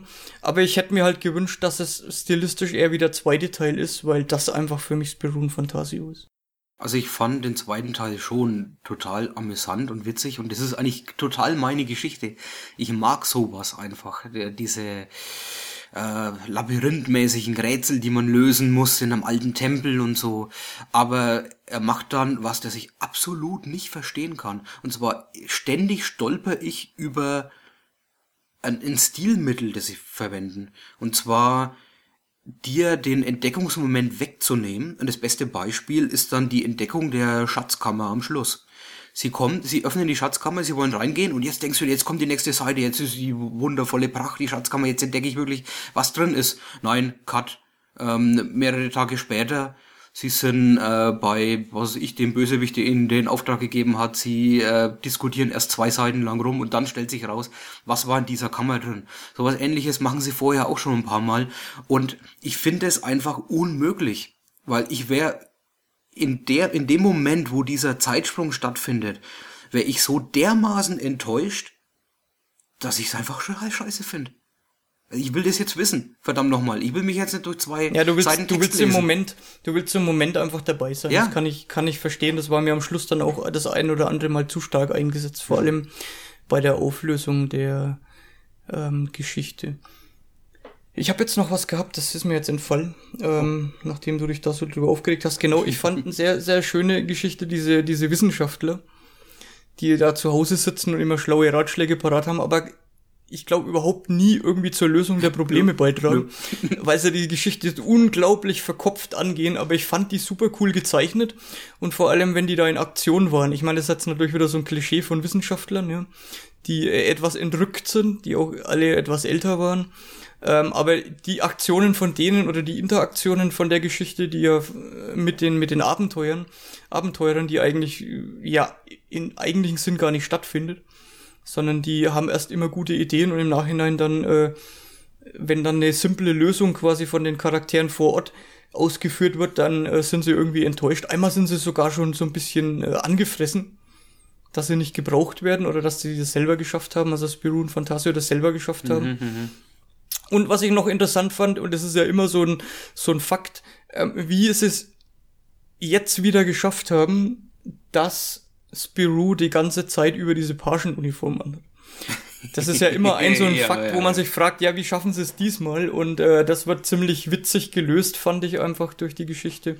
Und der Oberst am Anfang, so fremdartig das Szenario jetzt mit den Gags bei mir zusammengepasst hat, den Oberst, der sie da begleitet, den fand ich super, weil der ist total durch. Ein Nervenbündel sondergleichen und der hat so ein paar schöne Auftritte. Also es gibt schon was zu lachen, es gibt auch was zum Abenteuern quasi. Aber was sie sich dabei gedacht haben, so dieses politische Statement da einzubauen und dann doch irgendwie nur halbwegs und dann das so auf die leichte Schulter zu nehmen, irgendwie stößt mir das an bestimmten Stellen immer wieder übel auf und da kommt so ein unrundes Bild bei rum, bei diesem Comic einfach. Es ist Wenn man sich so die Klassiker anguckt, so Kuro Brezelburg zum Beispiel, das ist das beste Spirou und Fantasio wahrscheinlich, was auch ein richtig dicker Wälzer ist. Da ist es einfach so eine Abenteuergeschichte, die Wendungen hat, die immer wieder alles über den Haufen wirft, wo es tolle Charaktere gibt. Das ist einfach was ich sehen will. Und ich will eine Geschichte, die auf so einen Tempel zuführt, also auf so einen Abschluss dieser Geschichte, da will ich auch Abenteuer haben. Ja, da will ich Verstrickungen in irgendwelchen dunklen Gassen von Damaskus oder so haben, ja, aber nicht irgendwie so eine Sniper-Alley, wo Scharfschützen auf mich schießen. Das passt irgendwie nicht rein. Okay, dann habe ich, um den Comic Quick Check abzuschließen, noch ein kleines, ja, so fast ein Update. Wir hatten beide in unserer Best of Comics Serie dieses Comic mit drin, und zwar geht's um Rudi von Peter Puck. Da haben wir uns ausführlich drüber unterhalten, da würde ich jetzt drauf verweisen. Ein sehr politisches Comic, bestehend aus One-Sidern, die extrem textlastig sind, die sehr, sehr stark in Subkulturen spielen und wo immer auch sehr viel Statements drin stecken. Peter Puck hat das Ganze, glaube ich, in den 80ern gestartet und bis ungefähr 2002 gezeichnet, dann irgendwann aufgehört. Und das Ganze gebündelt in 7 Heften, so im Format von Lucky Luke oder Spirou. Ursprünglich mal erschienen im Heinzelmann Verlag oder Heinzelmännchen Verlag. Und später dann nochmal eine Neuauflage als Farbcomic, dann auch erschienen von den alten Bänden. Jetzt gibt's Rudi fett und komplett.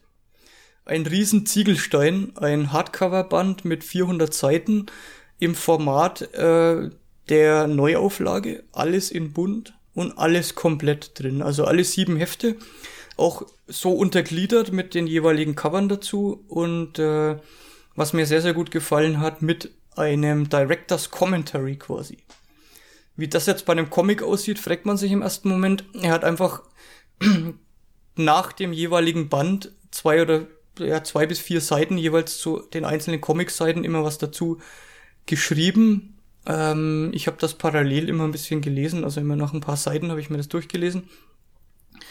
Und da gibt's jetzt zweierlei Arten von Statements. Zum einen geht er sehr, sehr stark darauf ein, wie für ihn diese Seiten heutzutage noch funktionieren.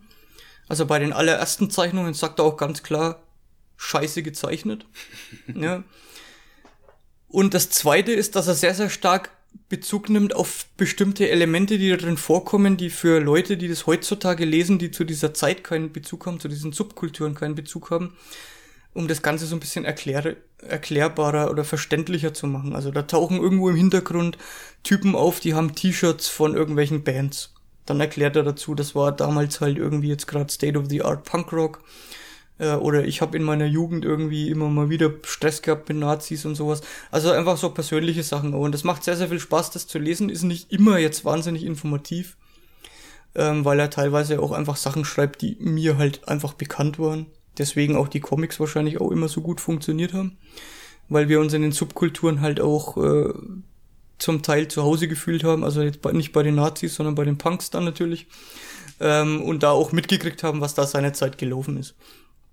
Das ist sehr, sehr gut gemacht. Und dann gibt's noch so circa 20 Bonusseiten. Das sind teilweise Einseiter, die in irgendwelchen anderen Publikationen aufgetaucht sind. Und dann gibt's noch ein Projekt, wo er befreundete Zeichner gefragt hat, sie sollen mal eine Seite Peter Puck quasi machen. Und dann hat er das Ganze in so eine Rahmenhandlung eingebettet, wo es quasi darum geht, dass ein neuer Zeichner gesucht wird. Und diese ganzen dann von Rudi und Fred kommentiert werden. Das ist jetzt alles nichts, was man unbedingt haben muss, nur vielleicht für Komplettisten, aber was für mich halt diesen Band so interessant gemacht hat, der kostet übrigens 40 €, ist, dass ich 2 Hefte gar nicht besessen habe bis jetzt und außer 2 Heften die anderen 3 nur in den alten Heinzelmännchen Verlag Ausgaben in Schwarz-Weiß. Und du hast ja, glaube ich, in letzter Zeit auch diese ganzen Neuauflagen gekauft. Ich habe mir jetzt einfach diesen Ziegel nochmal zugelegt. Und hab jetzt wirklich, bin total drin versunken, hab jetzt, seitdem ich ihn hab, erst seit 2 Wochen, glaube ich, schon circa von den 400 Seiten 150 gelesen. Also ist so eine Bettlektüre bei mir gerade so. 2, 3 Seiten einfach mal zu lesen, da brauchst du ja auch eine gewisse Zeit. Weil das Ganze, wie gesagt, extrem textlastig ist. Ich würde sagen, für das ganze Ding brauchst du Tage, wenn du es am Stück liest. Oh ja. Ja. Und diese Directors Commentaries machen auch sehr, sehr viel Spaß, weil er sich selber auch nicht so ernst nimmt, weil er ein bisschen auf die Sachen auch eingeht, die für ihn heutzutage noch funktionieren oder die heutzutage nicht mehr funktionieren für ihn. Also er sagt auch ganz klar, das ist für mich ein schlechter Strip gewesen oder der ist immer noch genial, da lache ich mich immer noch kaputt. Das macht einfach Spaß. Also es ist die Farbversion, was ich sehr, sehr geil fand. Also im ersten Moment, ich hab's bekommen und hab mir gedacht, ach du Scheiße, hast du überhaupt geguckt, ob das die Farbversionen davon sind? Schlag's auf und dann erstmal so Glück gehabt. Ist tatsächlich ich sag mal, die Neuauflage dann, mehr oder weniger. Ich habe auch die Größe verglichen. Es ist tatsächlich nicht wesentlich kleiner als diese großformatige Neuauflage. Also das kann ich wirklich empfehlen. Ich meine, 40 € ist jetzt nicht wenig für einen Comic, aber es ist halt so viel Stoff und es ist so viel genialer Stoff drin. Also für alle, die mit dem Gedanken spielen sich mal kurz reingelesen haben und sagen, das muss ich haben, ist eigentlich fett und komplett genau das Richtige, um sich das jetzt zuzulegen. Ja, ich habe nur leider alle Bände und von daher werde ich es mir wahrscheinlich nicht zulegen, weil dann hätte ich es doppelt. Aber sagen wir mal so, wenn ich in die Versuchung kommen sollte, meine Bände zu verschenken, dann kaufe ich mir das fett und komplett. Ich bin ja ein großer Fan von Komplettausgaben, Gesamtausgaben, ja. Und weil ich sehr, sehr gern Hardcover habe. Ich meine, das ist jetzt nicht das Unumständlichste, um das einfach mal irgendwohin mitzunehmen, weil es halt ein Riesenteil ist. Weil es auch sehr, sehr dick ist, aber es ist einfach die beste Version, glaube ich, von Peter Puck Comics, die man haben kann. Gut, damit wäre das Thema Comic durch, diesmal sehr, sehr umfangreich. Wir haben auch noch einen riesen Haufen an Comics, die wir noch abarbeiten müssen. Wir haben ja eine längere Pause gehabt, auch immer wieder jetzt. Und ich habe auch ein paar Sachen, die ich mir in letzter Zeit von Splitter gekauft habe, die sehr genial sind. Da sind echt coole Sachen rausgekommen in letzter Zeit. Aber da muss ich mich noch ein bisschen vertiefen und das ein oder andere auch nochmal lesen. Gut, dann gibt's zum Abschluss noch einen Podcast. Hatten wir längere Zeit jetzt nicht mehr im Programm. Ein Podcast, den du, glaube ich, wenn ich mich richtig erinnere, genauso genial findest wie ich. Mhm. Und das ist jetzt was für erstens mal der englischen Sprache sehr mächtigen und Filmfans. Filmhistorischen Fans, ein wirklich geniales Teil mit einem sehr, sehr schönen Namen, heißt nämlich You Must Remember This. Benannt nach dem Song aus Casablanca. Ja, den Podcast gibt's seit 2014, gesprochen von Carina Longworth, die sich dafür immer ein Skript aufschreibt, aber das sehr souverän und nicht auswendig gelernt vorträgt. Sie ist also allein und hat teilweise schon ein bisschen Hörspielatmosphäre, könnte man fast sagen. Sie redet über einzelne Schauspieler und Schauspielerinnen aus vergangenen Hollywood-Zeiten, pickt sich immer mal wieder die ein oder andere raus. Da geht's mal hier um Hedy Lamarr, hier um Marlene Dietrich oder Lauren Bacall oder Humphrey Bogart oder auch Bruce Lee und Brandon Lee. Alles aus unterschiedlichsten Zeiten auch, aus der Filmgeschichte. Und in jeder Folge, die so ich würde mal grob sagen, zwischen 30 und 50 Minuten dauert, erzählt sie im Grunde alles, was man wissen muss über diesen Charakter.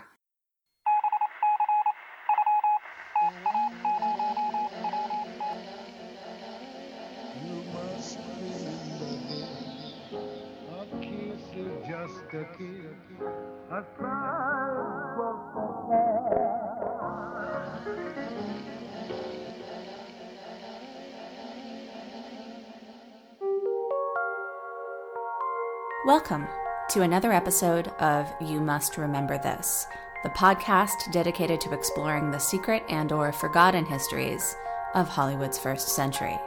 I'm your host, Carina Longworth. Also die Tagline dieses Podcasts ist Exploring the Secret and/or Forgotten Histories of Hollywood First Century.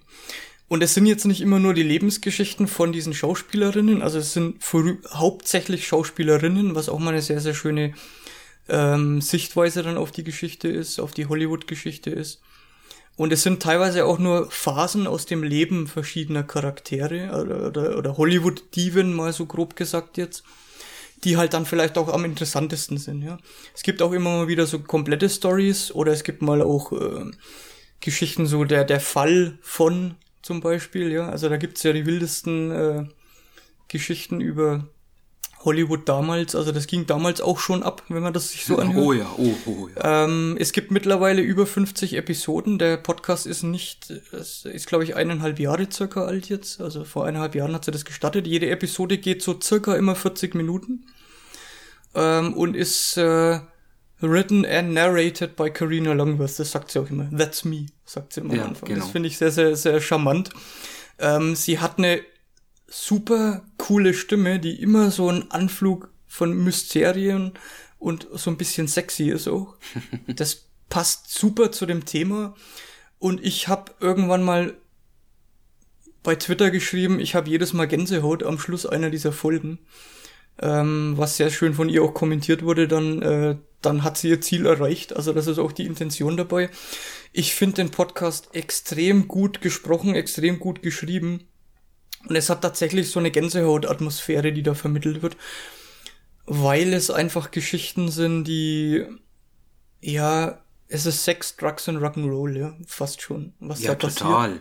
Also was da in Hollywood damals abgegangen ist, kann man sich teilweise gar nicht vorstellen. Und was sie für Geschichten ausgegraben hat von Leuten, wo man es niemals vermuten würde, dass sie auch nur im entferntesten mit manchen Thematiken zu tun haben, ist echt faszinierend. In diesem Jahr hat sie angefangen mit einer neuen Staffel, könnte man sagen, wo sie nicht nur irgendwelche Leute rausgesucht hat aus irgendwelchen Jahren, sondern sie hat es Star Wars genannt, weil ihr Freund an einem der neuen Star Wars Filme Regie führen wird, nehme ich mal an. Und in Star Wars soll es nicht um den Film gehen, sondern um Schauspielerinnen und dann später auch Schauspieler in der Zeit des Zweiten Weltkriegs. Also wie sie in dieser Zeit waren oder was sie da erlebt haben. Zum Beispiel Marlene Dietrich ist ja eine, die aus Deutschland gekommen ist und dann in Amerika zu einem der wichtigsten Personen, Schauspielerinnen geworden ist, die amerikanischen Truppen angefeuert hat. Today we are continuing our ongoing series, Star Wars. Previously in this series, we've talked about actresses who sold war bonds, who volunteered tirelessly at the Hollywood canteen, who tried to do their part by inventing high-tech weapons, and who sacrificed their own health and sanity to the war effort. But the subject of today's episode got closer to the actual fighting and more involved in backstage warcraft than perhaps any other woman associated with Hollywood during World War II. Today, we're going to talk about Marlene Dietrich. How did Marlene Dietrich, the famously libertine German actress/singer who virtually invented the modern idea of glamorous androgyny, end up so deeply embedded within Allied forces that General Patton himself gave her both a pep talk and a pistol? To understand that, we have to go back to Dietrich's childhood during World War I and trace our way through her long marriage and many, many affairs, her transformative collaboration with Joseph von Sternberg, her fantasies of espionage on behalf of the Allies, and her actual efforts as a de facto intelligence agent and propagandist. And then we have to talk about what happened immediately following the war, when Marlene found herself broke and in shock, and Billy Wilder convinced her to play a part that, on its surface, appeared to embody everything she had just stood and fought against. Join us, won't you, for the story of the war times of Marlene Dietrich.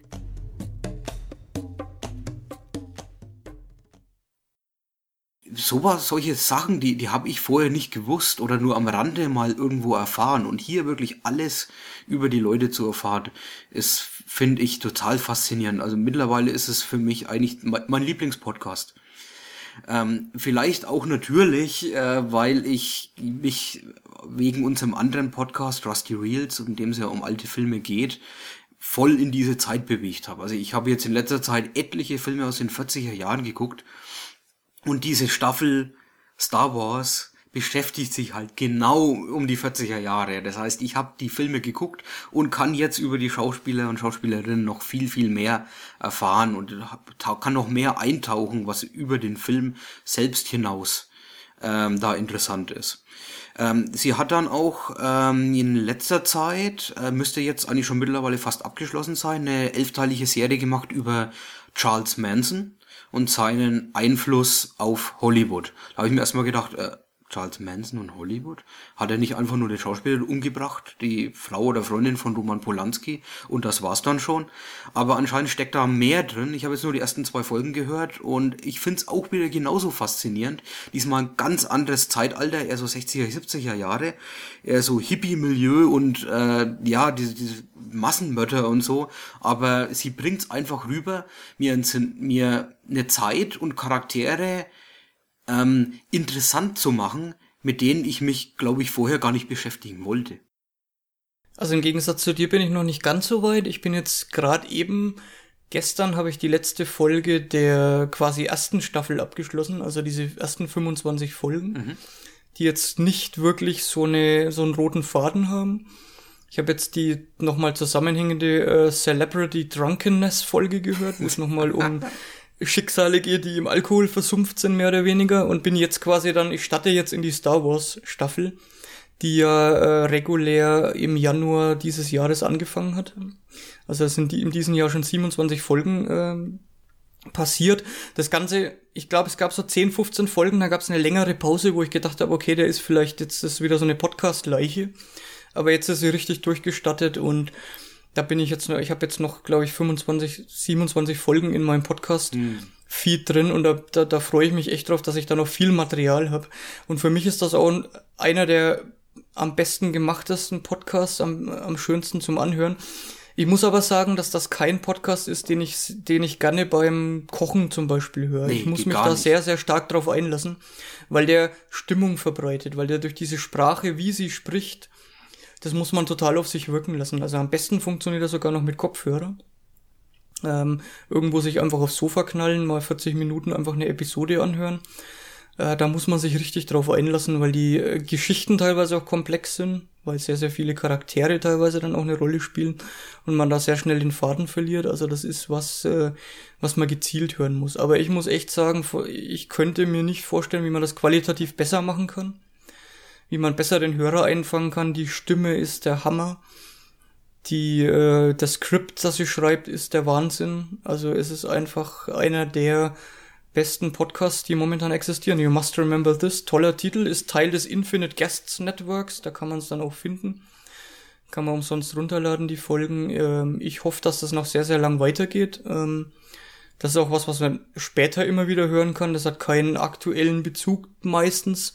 Und es ist einfach für filmhistorisch Interessierte wahrscheinlich the podcast to hear. Und für jeden, der sich jetzt nicht so mit alten Filmen auskennt, für den hätte ich auch noch eine Empfehlung. Hört doch einfach mal in die Folge über Bruce Lee und seinen Sohn Brandon Lee rein.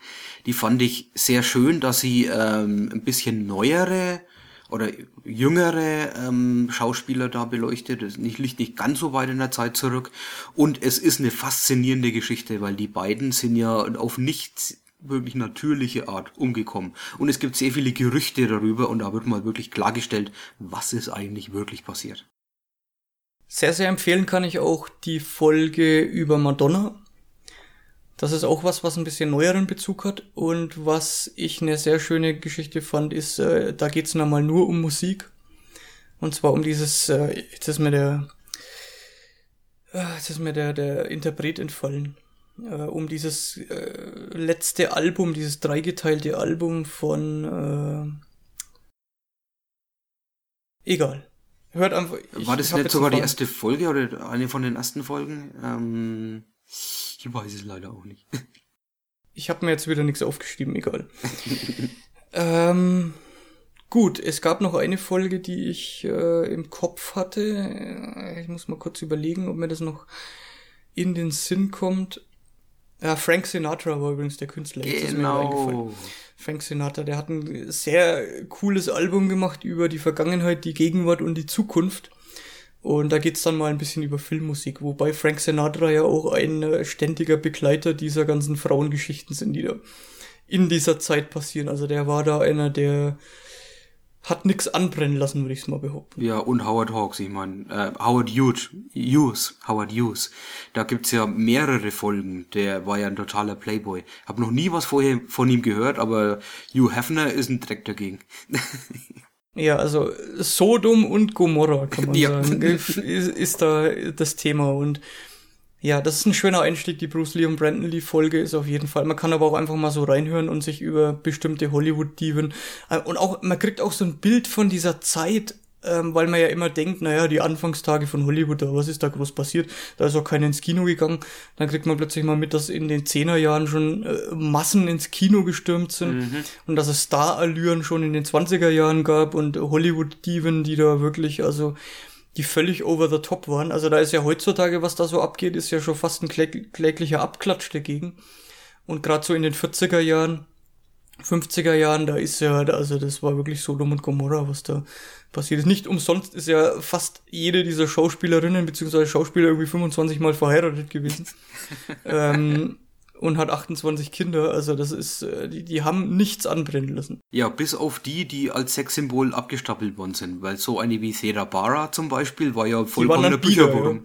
Ja, die waren dann intellektuelle Bücherwürmer und waren eigentlich eher bieder und zurückhaltend. Ja, das, da wurde auch ganz gezielt in dieser Zeit, absichtlich wurden da Charaktere kreiert, die so gar nicht existiert haben. Also das war ja auch Ziel der Hollywood-Studios, da ein Bild von diesen Schauspielern zu vermitteln, die teilweise konträr zur eigentlichen Realität waren. Okay, zurück zum Podcast. You Must Remember This ist ein absolutes Highlight. Ich bin zufällig drauf gestoßen, weil irgendeiner bei Filmspotting, glaube ich, einen Podcast, den wir ja auch schon mal besprochen hatten, das erwähnt hat. Sonst hätte ich das nie gefunden.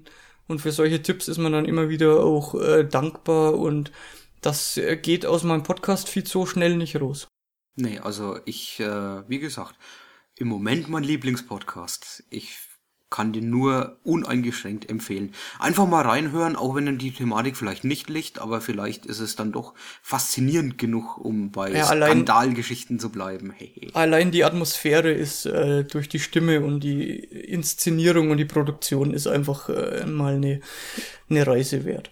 Okay, dann kommen wir zum vorletzten Segment unseres Podcasts und zwar Musik. Ich lasse dir mal den Vortritt. Du hast wieder mal was Radikales gehört? Ja, sie heißen nur Radicals. Sie kommen aus Japan, ist eine All-Girl-Band und bei japanischen Bands kommt es ja öfter vor, dass Frauen singen, wesentlich öfter als bei amerikanischen Bands, vor allem im Punkrock-Genre, und Radicals ist da super klasse, perfekt eigentlich. Es ist dreckiger Punkrock, der auch seine lustigen oder leichten Lieder hat und mal seine fetzigen Lieder, also da steckt eigentlich alles mit drin. Die Radicals kommen aus Osaka und machen seit 2006, haben sie erst das Album rausgebracht. Ich weiß nicht, ob sie jetzt aktiv noch sind, weil man kann ganz wenige Informationen irgendwie aus dem Internet saugen, da, weil halt auch alles wirklich nur japanisch ist. Allein überhaupt was von der Band zu finden, ist schon schwer genug. Was ich vor allem vorstellen möchte, ist ihr hauptsächliches Album, ihr längstes Album mit 13 Songs, Radical Dance Faction von 2011. Und das fand ich auch am besten von allem, was sie rausgebracht haben. Radical Dance Faction bietet einfach von allem ein bisschen. Man hat richtige auf die Fresse Punkrock-Songs mit dreckigem Gesang. Zum Beispiel Mr. Loser, der dritte Song ist da, der geht so dermaßen ab, das fand ich einfach total klasse.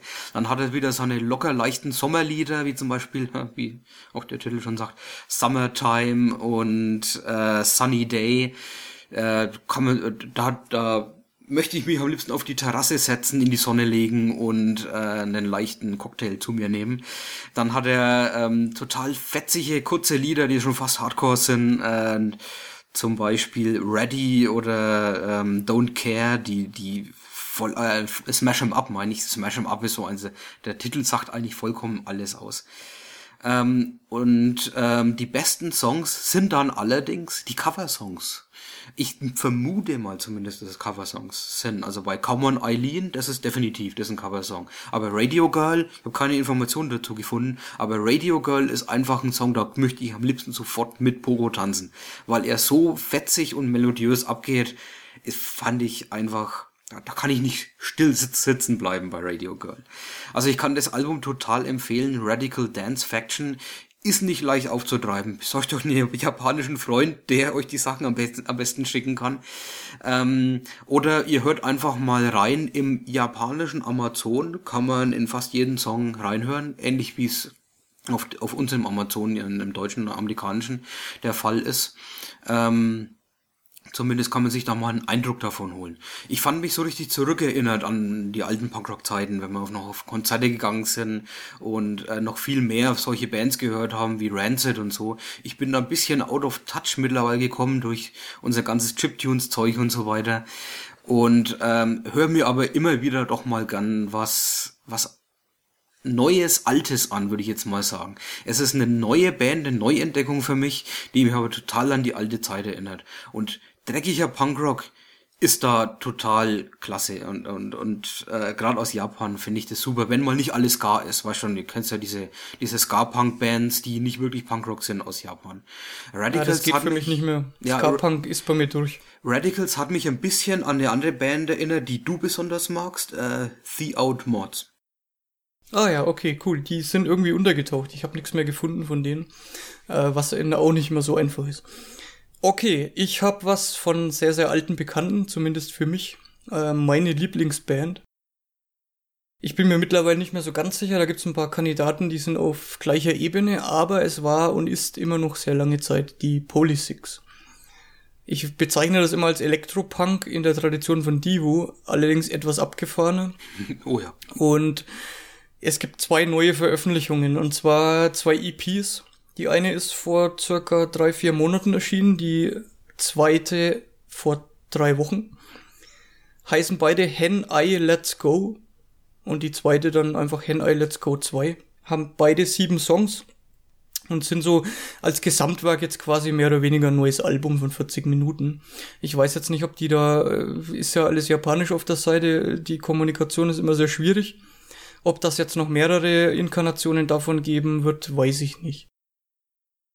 Ich muss das jetzt mal aufteilen. Das erste Album fand ich ein ziemlich cooles, solides Polysix-Album oder eine EP zum Beispiel, die sehr melodiöse Songs hat, sehr melodiöse Parts hat, wo der Vocoder ein bisschen überstrapaziert ist, aber das ist in letzter Zeit bei den Polysix immer der Fall. Und sehr groovige Parts auch hat. Was ich sehr, sehr cool fand an dem Album, ich habe mir beide Alben auch wieder im Original gekauft, also nicht digital, sondern als CD, dass es da verschiedene, ja, wie so Booklets gibt, also verschiedene Seiten, wo jeder Song ein eigenes Cover hat. Das finde ich immer sehr, sehr cool, weil dann auch die Songs nochmal so eine eigene Charakteristik bekommen. Bei mir ist ja das Cover mit einem Album immer unmittelbar verknüpft. Also ich brauche das auch, damit das Album für mich ein Gesicht hat.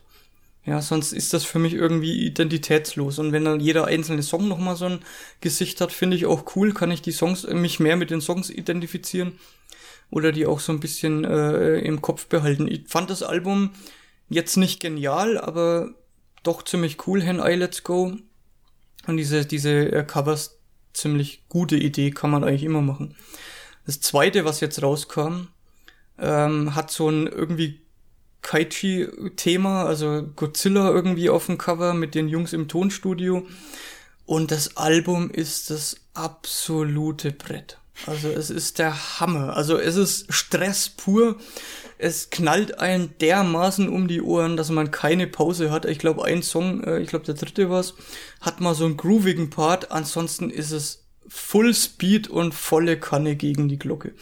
Und ich muss sagen, die Songs sind, finde ich, und das ist für Polysix eigentlich schon normal, aber hier nochmal so ein bisschen mehr, sie sind zu überladen. Ich habe das hektisch, Gefühl, ne? Naja, zu überladen. Ich höre mir ja traditionell neue Polysix-Alben immer das erste Mal mit Kopfhörer an. Weil das wirkt einfach, also Musik mit Kopfhörer so in einem ruhigen Moment wirkt einfach ganz anders wie über die Anlage und aus Nebengeräusche und Und bei so komplexen Songs wie den Polysics, wo es überall an jeden Ecken und Enden quietscht und Soundeffekte drin hat, da kann man sich einfach besser auf einzelne Segmente auch mal konzentrieren, wenn ich den Kopfhörer aufhabe. Und bei diesem Album finde ich, dass in jedem Song eigentlich Material für 2 steckt. Also es ist einfach so ein komplexer Soundteppich, der mir einfach too much ist. Also ich finde, sie haben es übertrieben bei diesen Songs und ich finde das Album, so leid es mir tut, aber ich finde es schwierig zum Hören, weil es mich extrem stresst und weil es für mich einfach, es ist überladen. Also ich habe mir beide jetzt erstmal kürzlich angehört und nur einmal und ich kann jetzt noch gar nicht mal wirklich was genau dazu sagen, weil für mich ist das so eine Masse an Songs jetzt einfach, die mich komplett erschlagen hat. Ich kann jetzt auch nicht sagen, also sie sind zwar typisch Polysics, aber ich kann jetzt nicht sagen, ob die mir besser gefallen oder schlechter als die älteren. Mir ist ein Song aufgefallen und das ist der 3. Song vom 2. Album, From Banda Star heißt der. Der ist stilistisch komplett anders, weil das ist so ein Breakcore-Experimental-Song. Total faszinierend. Also ich mag solche Songs auch, aber er ist untypisch Polysics. Bis auf das dann wieder die typischen Polysics-Pass-Riffs auftauchen. Die Riffs, an der ich immer jeden Polysics-Song identifizieren kann. Aber ansonsten... Ist das der Song, der mit diesem Stereo-Effekt beginnt? Dass der Sound von einer Box zur anderen rüber wandert die ganze Zeit oder so rüberschnalzt? Das ist, glaube ich, der Song, ja. Ich muss sagen, der Fokus liegt bei beiden Alben sehr stark auf Gitarre. Es war in den Vorgängeralben nicht unbedingt immer der Fall. Da waren auch mal die Elektroeffekte, die Soundeffekte dominierender. Hier ist die Gitarre ziemlich laut und er schraddelt da ziemlich einen weg teilweise, hat auch ein paar Solos drin. Was ich jetzt das kenne ich von den ganz ersten Polysics-Alben, die noch ein bisschen punkrockiger waren, wo die Songstrukturen auch nicht so viel Breaks hatten. Man muss sagen, für alle, die Polysics jetzt nicht kennen, das ist extrem mit Breaks überladen. Es kann sein, dass man das Gefühl hat, man hat 3 Songs gehört, obwohl das immer noch der gleiche ist. Also da gibt's einen Break und dann ist das melodiös und dann gibt's einen Break und dann knallt's wieder. Das ist auch so diese Legacy von Devo. Also es ist ja auch in jedem Album Special Thanks to Devo. Ja, also das ist so der Haupteinfluss, diese wilden Zeiten von Devo, wo die auch diese Breaks gemacht haben, wo die noch nicht so brav waren wie auf dem letzten Album. Und mir macht Polysics immer Spaß. Aber das ist jetzt mit Hen I Let's Go 2 kein Album, was ich nebenbei höre, weil ich da wahnsinnig werde. Okay. Also es stresst mich einfach zu arg. Das erste Album ist klasse, da haben sich noch nicht so richtige Klassiker bei mir rausgebildet. Es gibt ja die All-Time Classics von Polysics, allen voran natürlich Electric Surfing Go-Go, was der großartigste Song ist, den sie je gemacht haben. Oder auch in der jüngsten Zeit gab es ein paar, die sich so wirklich so als meine Lieblingssongs entwickelt haben. Ich glaube nicht, dass da jetzt einer auf längere Sicht dabei sein wird, der das Potenzial dazu hat. Von daher ist für mich auch das erste Album eine winzig kleine Enttäuschung. Und das zweite Album eigentlich schon so ein bisschen eine Enttäuschung, muss ich sagen, weil das ist mir einfach nur gebolzt, ist für mich einfach dann nicht genug. Mir fehlen einfach die melodiösen Parts, wo die spielerisch einfach mit den Soundeffekten umgehen. Da sind 5 Soundeffekte gleichzeitig drin, während der auf der Gitarre alles gibt und die gehen halt unter. Deswegen auch für mich das überladen. Für mich macht es ein bisschen so den Eindruck, als ob das auch Konzeptalben sind. Das erste Album eher, wir probieren mal ein paar neue Sachen aus, experimentell und so weiter. Und das zweite Album, wir knallen einfach mal alle um. Vielleicht gibt's noch ein 3. oder 4., keine Ahnung, wo es dann wieder in eine andere Richtung geht. Vielleicht spielen sie jetzt auch mit diesen EPs einfach ein bisschen. Ich glaube, dass es schwierige Songs sind, weil du sie öfter anhören musst und sie richtig reinarbeiten musst in solche Songs. Ich habe auch gewisse Alben und gewisse Bands, meistens aus Japan, die ich ein paar Mal hören muss und dann wirklich aktiv im Bus oder im Zug mir anhören muss und genießen muss, damit ich erkennen kann, was da dahinter steckt. War bei mir eigentlich bei jedem neuen Polysics-Album so, dass ich's sehr, sehr oft gehört habe und dann haben sich plötzlich so diese Klassiker rausgebildet, wo ich dann ich habe sehr, sehr selten bei einem Polysics-Song so das Gefühl, wow, das ist jetzt wieder so ein richtiger Hit, sondern der kommt erst in einem Nachhinein. Also man muss sich damit ein bisschen beschäftigen. Für mich ist es aber nach wie vor eine der faszinierendsten Bands, weil sie einen Wahnsinns-Output haben, weil sie unglaublich kreativ sind und weil sie einfach total crazy sind. Ich finde die Songtitel total geil vom zweiten Album. Die sind jetzt zwar in Kanji, also ein bisschen schwierig zu lesen, aber man kann sie sich ja übersetzen lassen. Mit dem Internet heutzutage ist ja alles möglich. Und wenn das stimmt, was der Übersetzer hier ausspuckt, dann heißt ein Song zum Beispiel Monster Sign V, Ball-like Monster Gara Kingu appeared. Oder noch besser, The Gift, Mars Monster Namegon appears from space. Also alles fiktive Titel von Kaiji-Filmen, also von Grunde, ja. japanischen Monsterfilmen. Ich hab's mir gedacht, ich hab's selber noch nicht übersetzt, aber ich hab's mir fast gedacht, weil die alle Titel und Untertitel haben. Ich hab mir gedacht, das ist bestimmt eine Hommage. Und das Cover ist total cool, auch so ein doppelseitiges Cover zum Aufklappen. Und im Booklet selber gibt's noch mal so ein Gemälde, wo die Band im Tonstudio steht und im Hintergrund sind eben diese ganzen Monster vertreten, die da offensichtlich dann interessiert zugucken, als die Polysix dieses Album aufgenommen haben. Es ist ein bisschen schwierig zu bekommen. Ich habe die beiden Alben jetzt allerdings über Amazon gekauft. Da gibt's einen Händler, der die dann aus Japan verschickt, wo man ungefähr, und das ist jetzt schon viel Geld für ein 7-Song-Album von 25 Minuten, zahlt man 25 €. Aber ich habe nirgendwo eine Möglichkeit gefunden, die Dinger digital zu kaufen. Von daher bin ich immer noch dabei, mir die Polysix-Alben im Original zuzulegen. Ich habe mittlerweile über 20 CDs von den Polysix. Also ich habe mir jedes Album und jede EP und jede Single sogar jedes Jahr gekauft immer. Und das ist ein bisschen eine Sammelleidenschaft von mir, weil ansonsten kaufe ich eigentlich keine CDs mehr, ansonsten kaufe ich Musik ausschließlich digital. Okay, dann würde ich mal sagen, schließen wir das Thema ab und kommen zu den Previews. Ja, da legst du mal am besten los, weil ich habe eine kleine Ankündigung eigentlich nur, eine Werbung in teilweise eigener Sache, was noch ein bisschen hin ist, aber ich habe einfach nichts anderes und dann mache ich schon mal frühzeitig Werbung dafür. Es geht nämlich um ein Konzert und es geht eigentlich nur um das Datum, das man sich mal vormerken muss, aber du darfst mal anfangen. Ja, ich habe den Film geguckt und dazu möchte ich jetzt noch das Buch lesen und dann können wir da mal drüber reden, weil ich finde, der Film ist einer der faszinierendsten und unglaublichsten Werke in der Filmgeschichte. So einen Film habe ich seit langem nicht mehr gesehen, der heißt Hard to be a God, ist ein russischer Film von Alexei German. Ein russischer Filmemacher, der relativ unbekannt ist außerhalb Russlands, aber in Russland total vergöttert wird, ist schon gestorben, war sein letztes Projekt quasi, das er lange Jahre dran gedreht und gearbeitet hat. Und in Hard to be a God geht's um, ja, es ist eine Mischung aus Science Fiction und Mittelalter. Wissenschaftler kommen auf einen Planeten, in dem sie sich nicht einmischen dürfen in die Gesellschaft, so Star Trek mäßig, und erleben dort, wie die Leute im Mittelalter im Elend und in Dreck und in Verwahrlosung leben. Der Film ist der Wahnsinn, wenn du den guckst. Es ist ein Erlebnis. Der funktioniert nicht auf normale Weise, sondern du musst dich in diesen Film reinbegeben und musst auch eine gewisse Ekelgrenze ablegen können. Ich will dazu gar nicht mehr sagen. Weil ich dann auch gespannt bin, wie du auf den Film reagierst. Ich könnte mir jetzt vorstellen, dass du den Film hassen wirst, dass du denkst, es ist der letzte Dreck, oder dass du sagen wirst, es ist das größte Meisterwerk, das jemals in der Filmgeschichte existiert hat. Von daher, wow, bin ich echt mal gespannt, wie wir über den Film diskutieren werden. Ich glaube, es ist ein Monster, was die Länge betrifft auch, oder? Ja, dauert um 3 Stunden. Und ich habe schon mehrmals gelesen, dass es ein Film ist, den man in seinem Leben nur einmal angucken will. Ich bin anderer Meinung. Ich will den Film mir nochmal angucken. Ich will das nochmal erleben. Eine Detailverliebtheit, die Bilder an sich reichen vollkommen aus. Du musst gar nicht verstehen, um was es geht. Das wirst du auch nicht. Deswegen will ich vielleicht auch mal das Buch lesen, was dann dahinter steckt, und mir den Film dann nochmal angucken. Und dann, also ist das Buch, auf dem der Film basiert, oder ist es umgekehrt? Das Buch stammt aus den 60er Jahren und ist ein Science-Fiction-Klassiker. Von den gleichen, die auch zum Beispiel das Buch zu Stalker geschrieben haben. Ist ja auch ein faszinierender Film.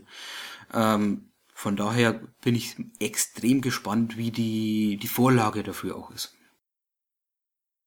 Okay. Dann mache ich eine kurze Ankündigung, und zwar geht um ein Konzertereignis und da geht es um Chiptunes. Es stehen noch keine Acts fest, aber es wird, und da kann sich jeder schon mal den Termin aufschreiben, am 24. Oktober in Nürnberg ein weiteres Chip Hits The Fan Festival geben. Der gute Hannes, den wir hier auch schon mal in der Sendung hatten, ist gerade dabei, irgendwelche Acts abzuchecken. Es wird auf jeden Fall großartig werden, da bin ich mir sicher. Es gibt mehr Budget als zum abgespeckten Chip Hits The Fan vom letzten Jahr, wo immerhin Ultrasit da war. Also von dem Line-Up war es in keinster Weise abgespeckt. Es wird diesmal, und da freue ich mich sehr, sehr stark drauf, im großen Saal in Nürnberg im K4 stattfinden. Im großen, wow.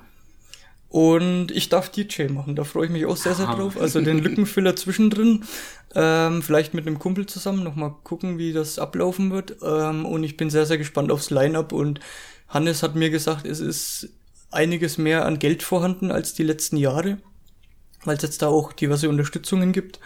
Und da für alle, die sich Chiptunes gern live anhören und sich in der Nähe von Nürnberg befinden, schreibt euch den 24. Oktober auf. Wir werden hier noch öfter Werbung machen. Ich werde dann auch nochmal einen Trailer basteln dann wieder für diese Geschichte. Ich bin super gehypt. Wir sind zwar kurz vorher dann in Manchester beim Superbite, da bin ich auch super gehypt. Aber ich freue mich total auf Chip Hits The Fan, weil das Festival hat Potenzial, diesen Raum auch voll zu kriegen. Das hat man letztes Jahr gemerkt, da war es im kleinen Raum daneben. Der ist aus allen Nähten geplatzt und ich glaube, wenn wir da ein bisschen mehr Promotion machen, dann geht's da richtig ab. Ich werde auf jeden Fall auch kommen. Jetzt habe ich endlich mal ein Datum, wo ich weiß, dass ich mal wieder runterfahre, Eltern besuchen, mal nach Nürnberg und so. Und ich habe noch Urlaub übrig, von daher passt. Genau, Chip Hits The Fan Teil 4 oder 5 sogar schon. Lass mich rechnen. 5 müsste das sein. Am 24. Oktober in Nürnberg. Und damit sind wir durch mit dieser Episode. Wir haben ein paar Themen rausgenommen, weil wir auch uns mal unter 3 Stunden unterhalten wollten. Wir haben ein paar Themen rausgenommen, weil wir immer noch die Hoffnung haben, dass Tom in nächster Zeit vielleicht mal wieder Zeit finden kann und da ein paar Themen mitbesprechen kann. Ich hatte ihn sehr, sehr gern dabei gehabt bei Ex Machina. Gesehen hat er dann auch, so viel weiß ich. Und sehr, sehr schade, dass es momentan nicht klappt, aber da gibt es ein paar private Gründe, die einfach schwierig sind, momentan Zeit zu finden. Das ist auch verständlich und bis dahin halten wir die Stellung, machen die eine oder andere Folge vielleicht noch allein, bis das dann mal wieder eine Dreierkonstellation gibt. Okay, das war Nerdvana Version 1.67 und bis zur 1.68, die dann immer erscheint, wenn sie fertig ist, verabschieden wir uns bis zum nächsten Mal. Tschüss. Tschüss.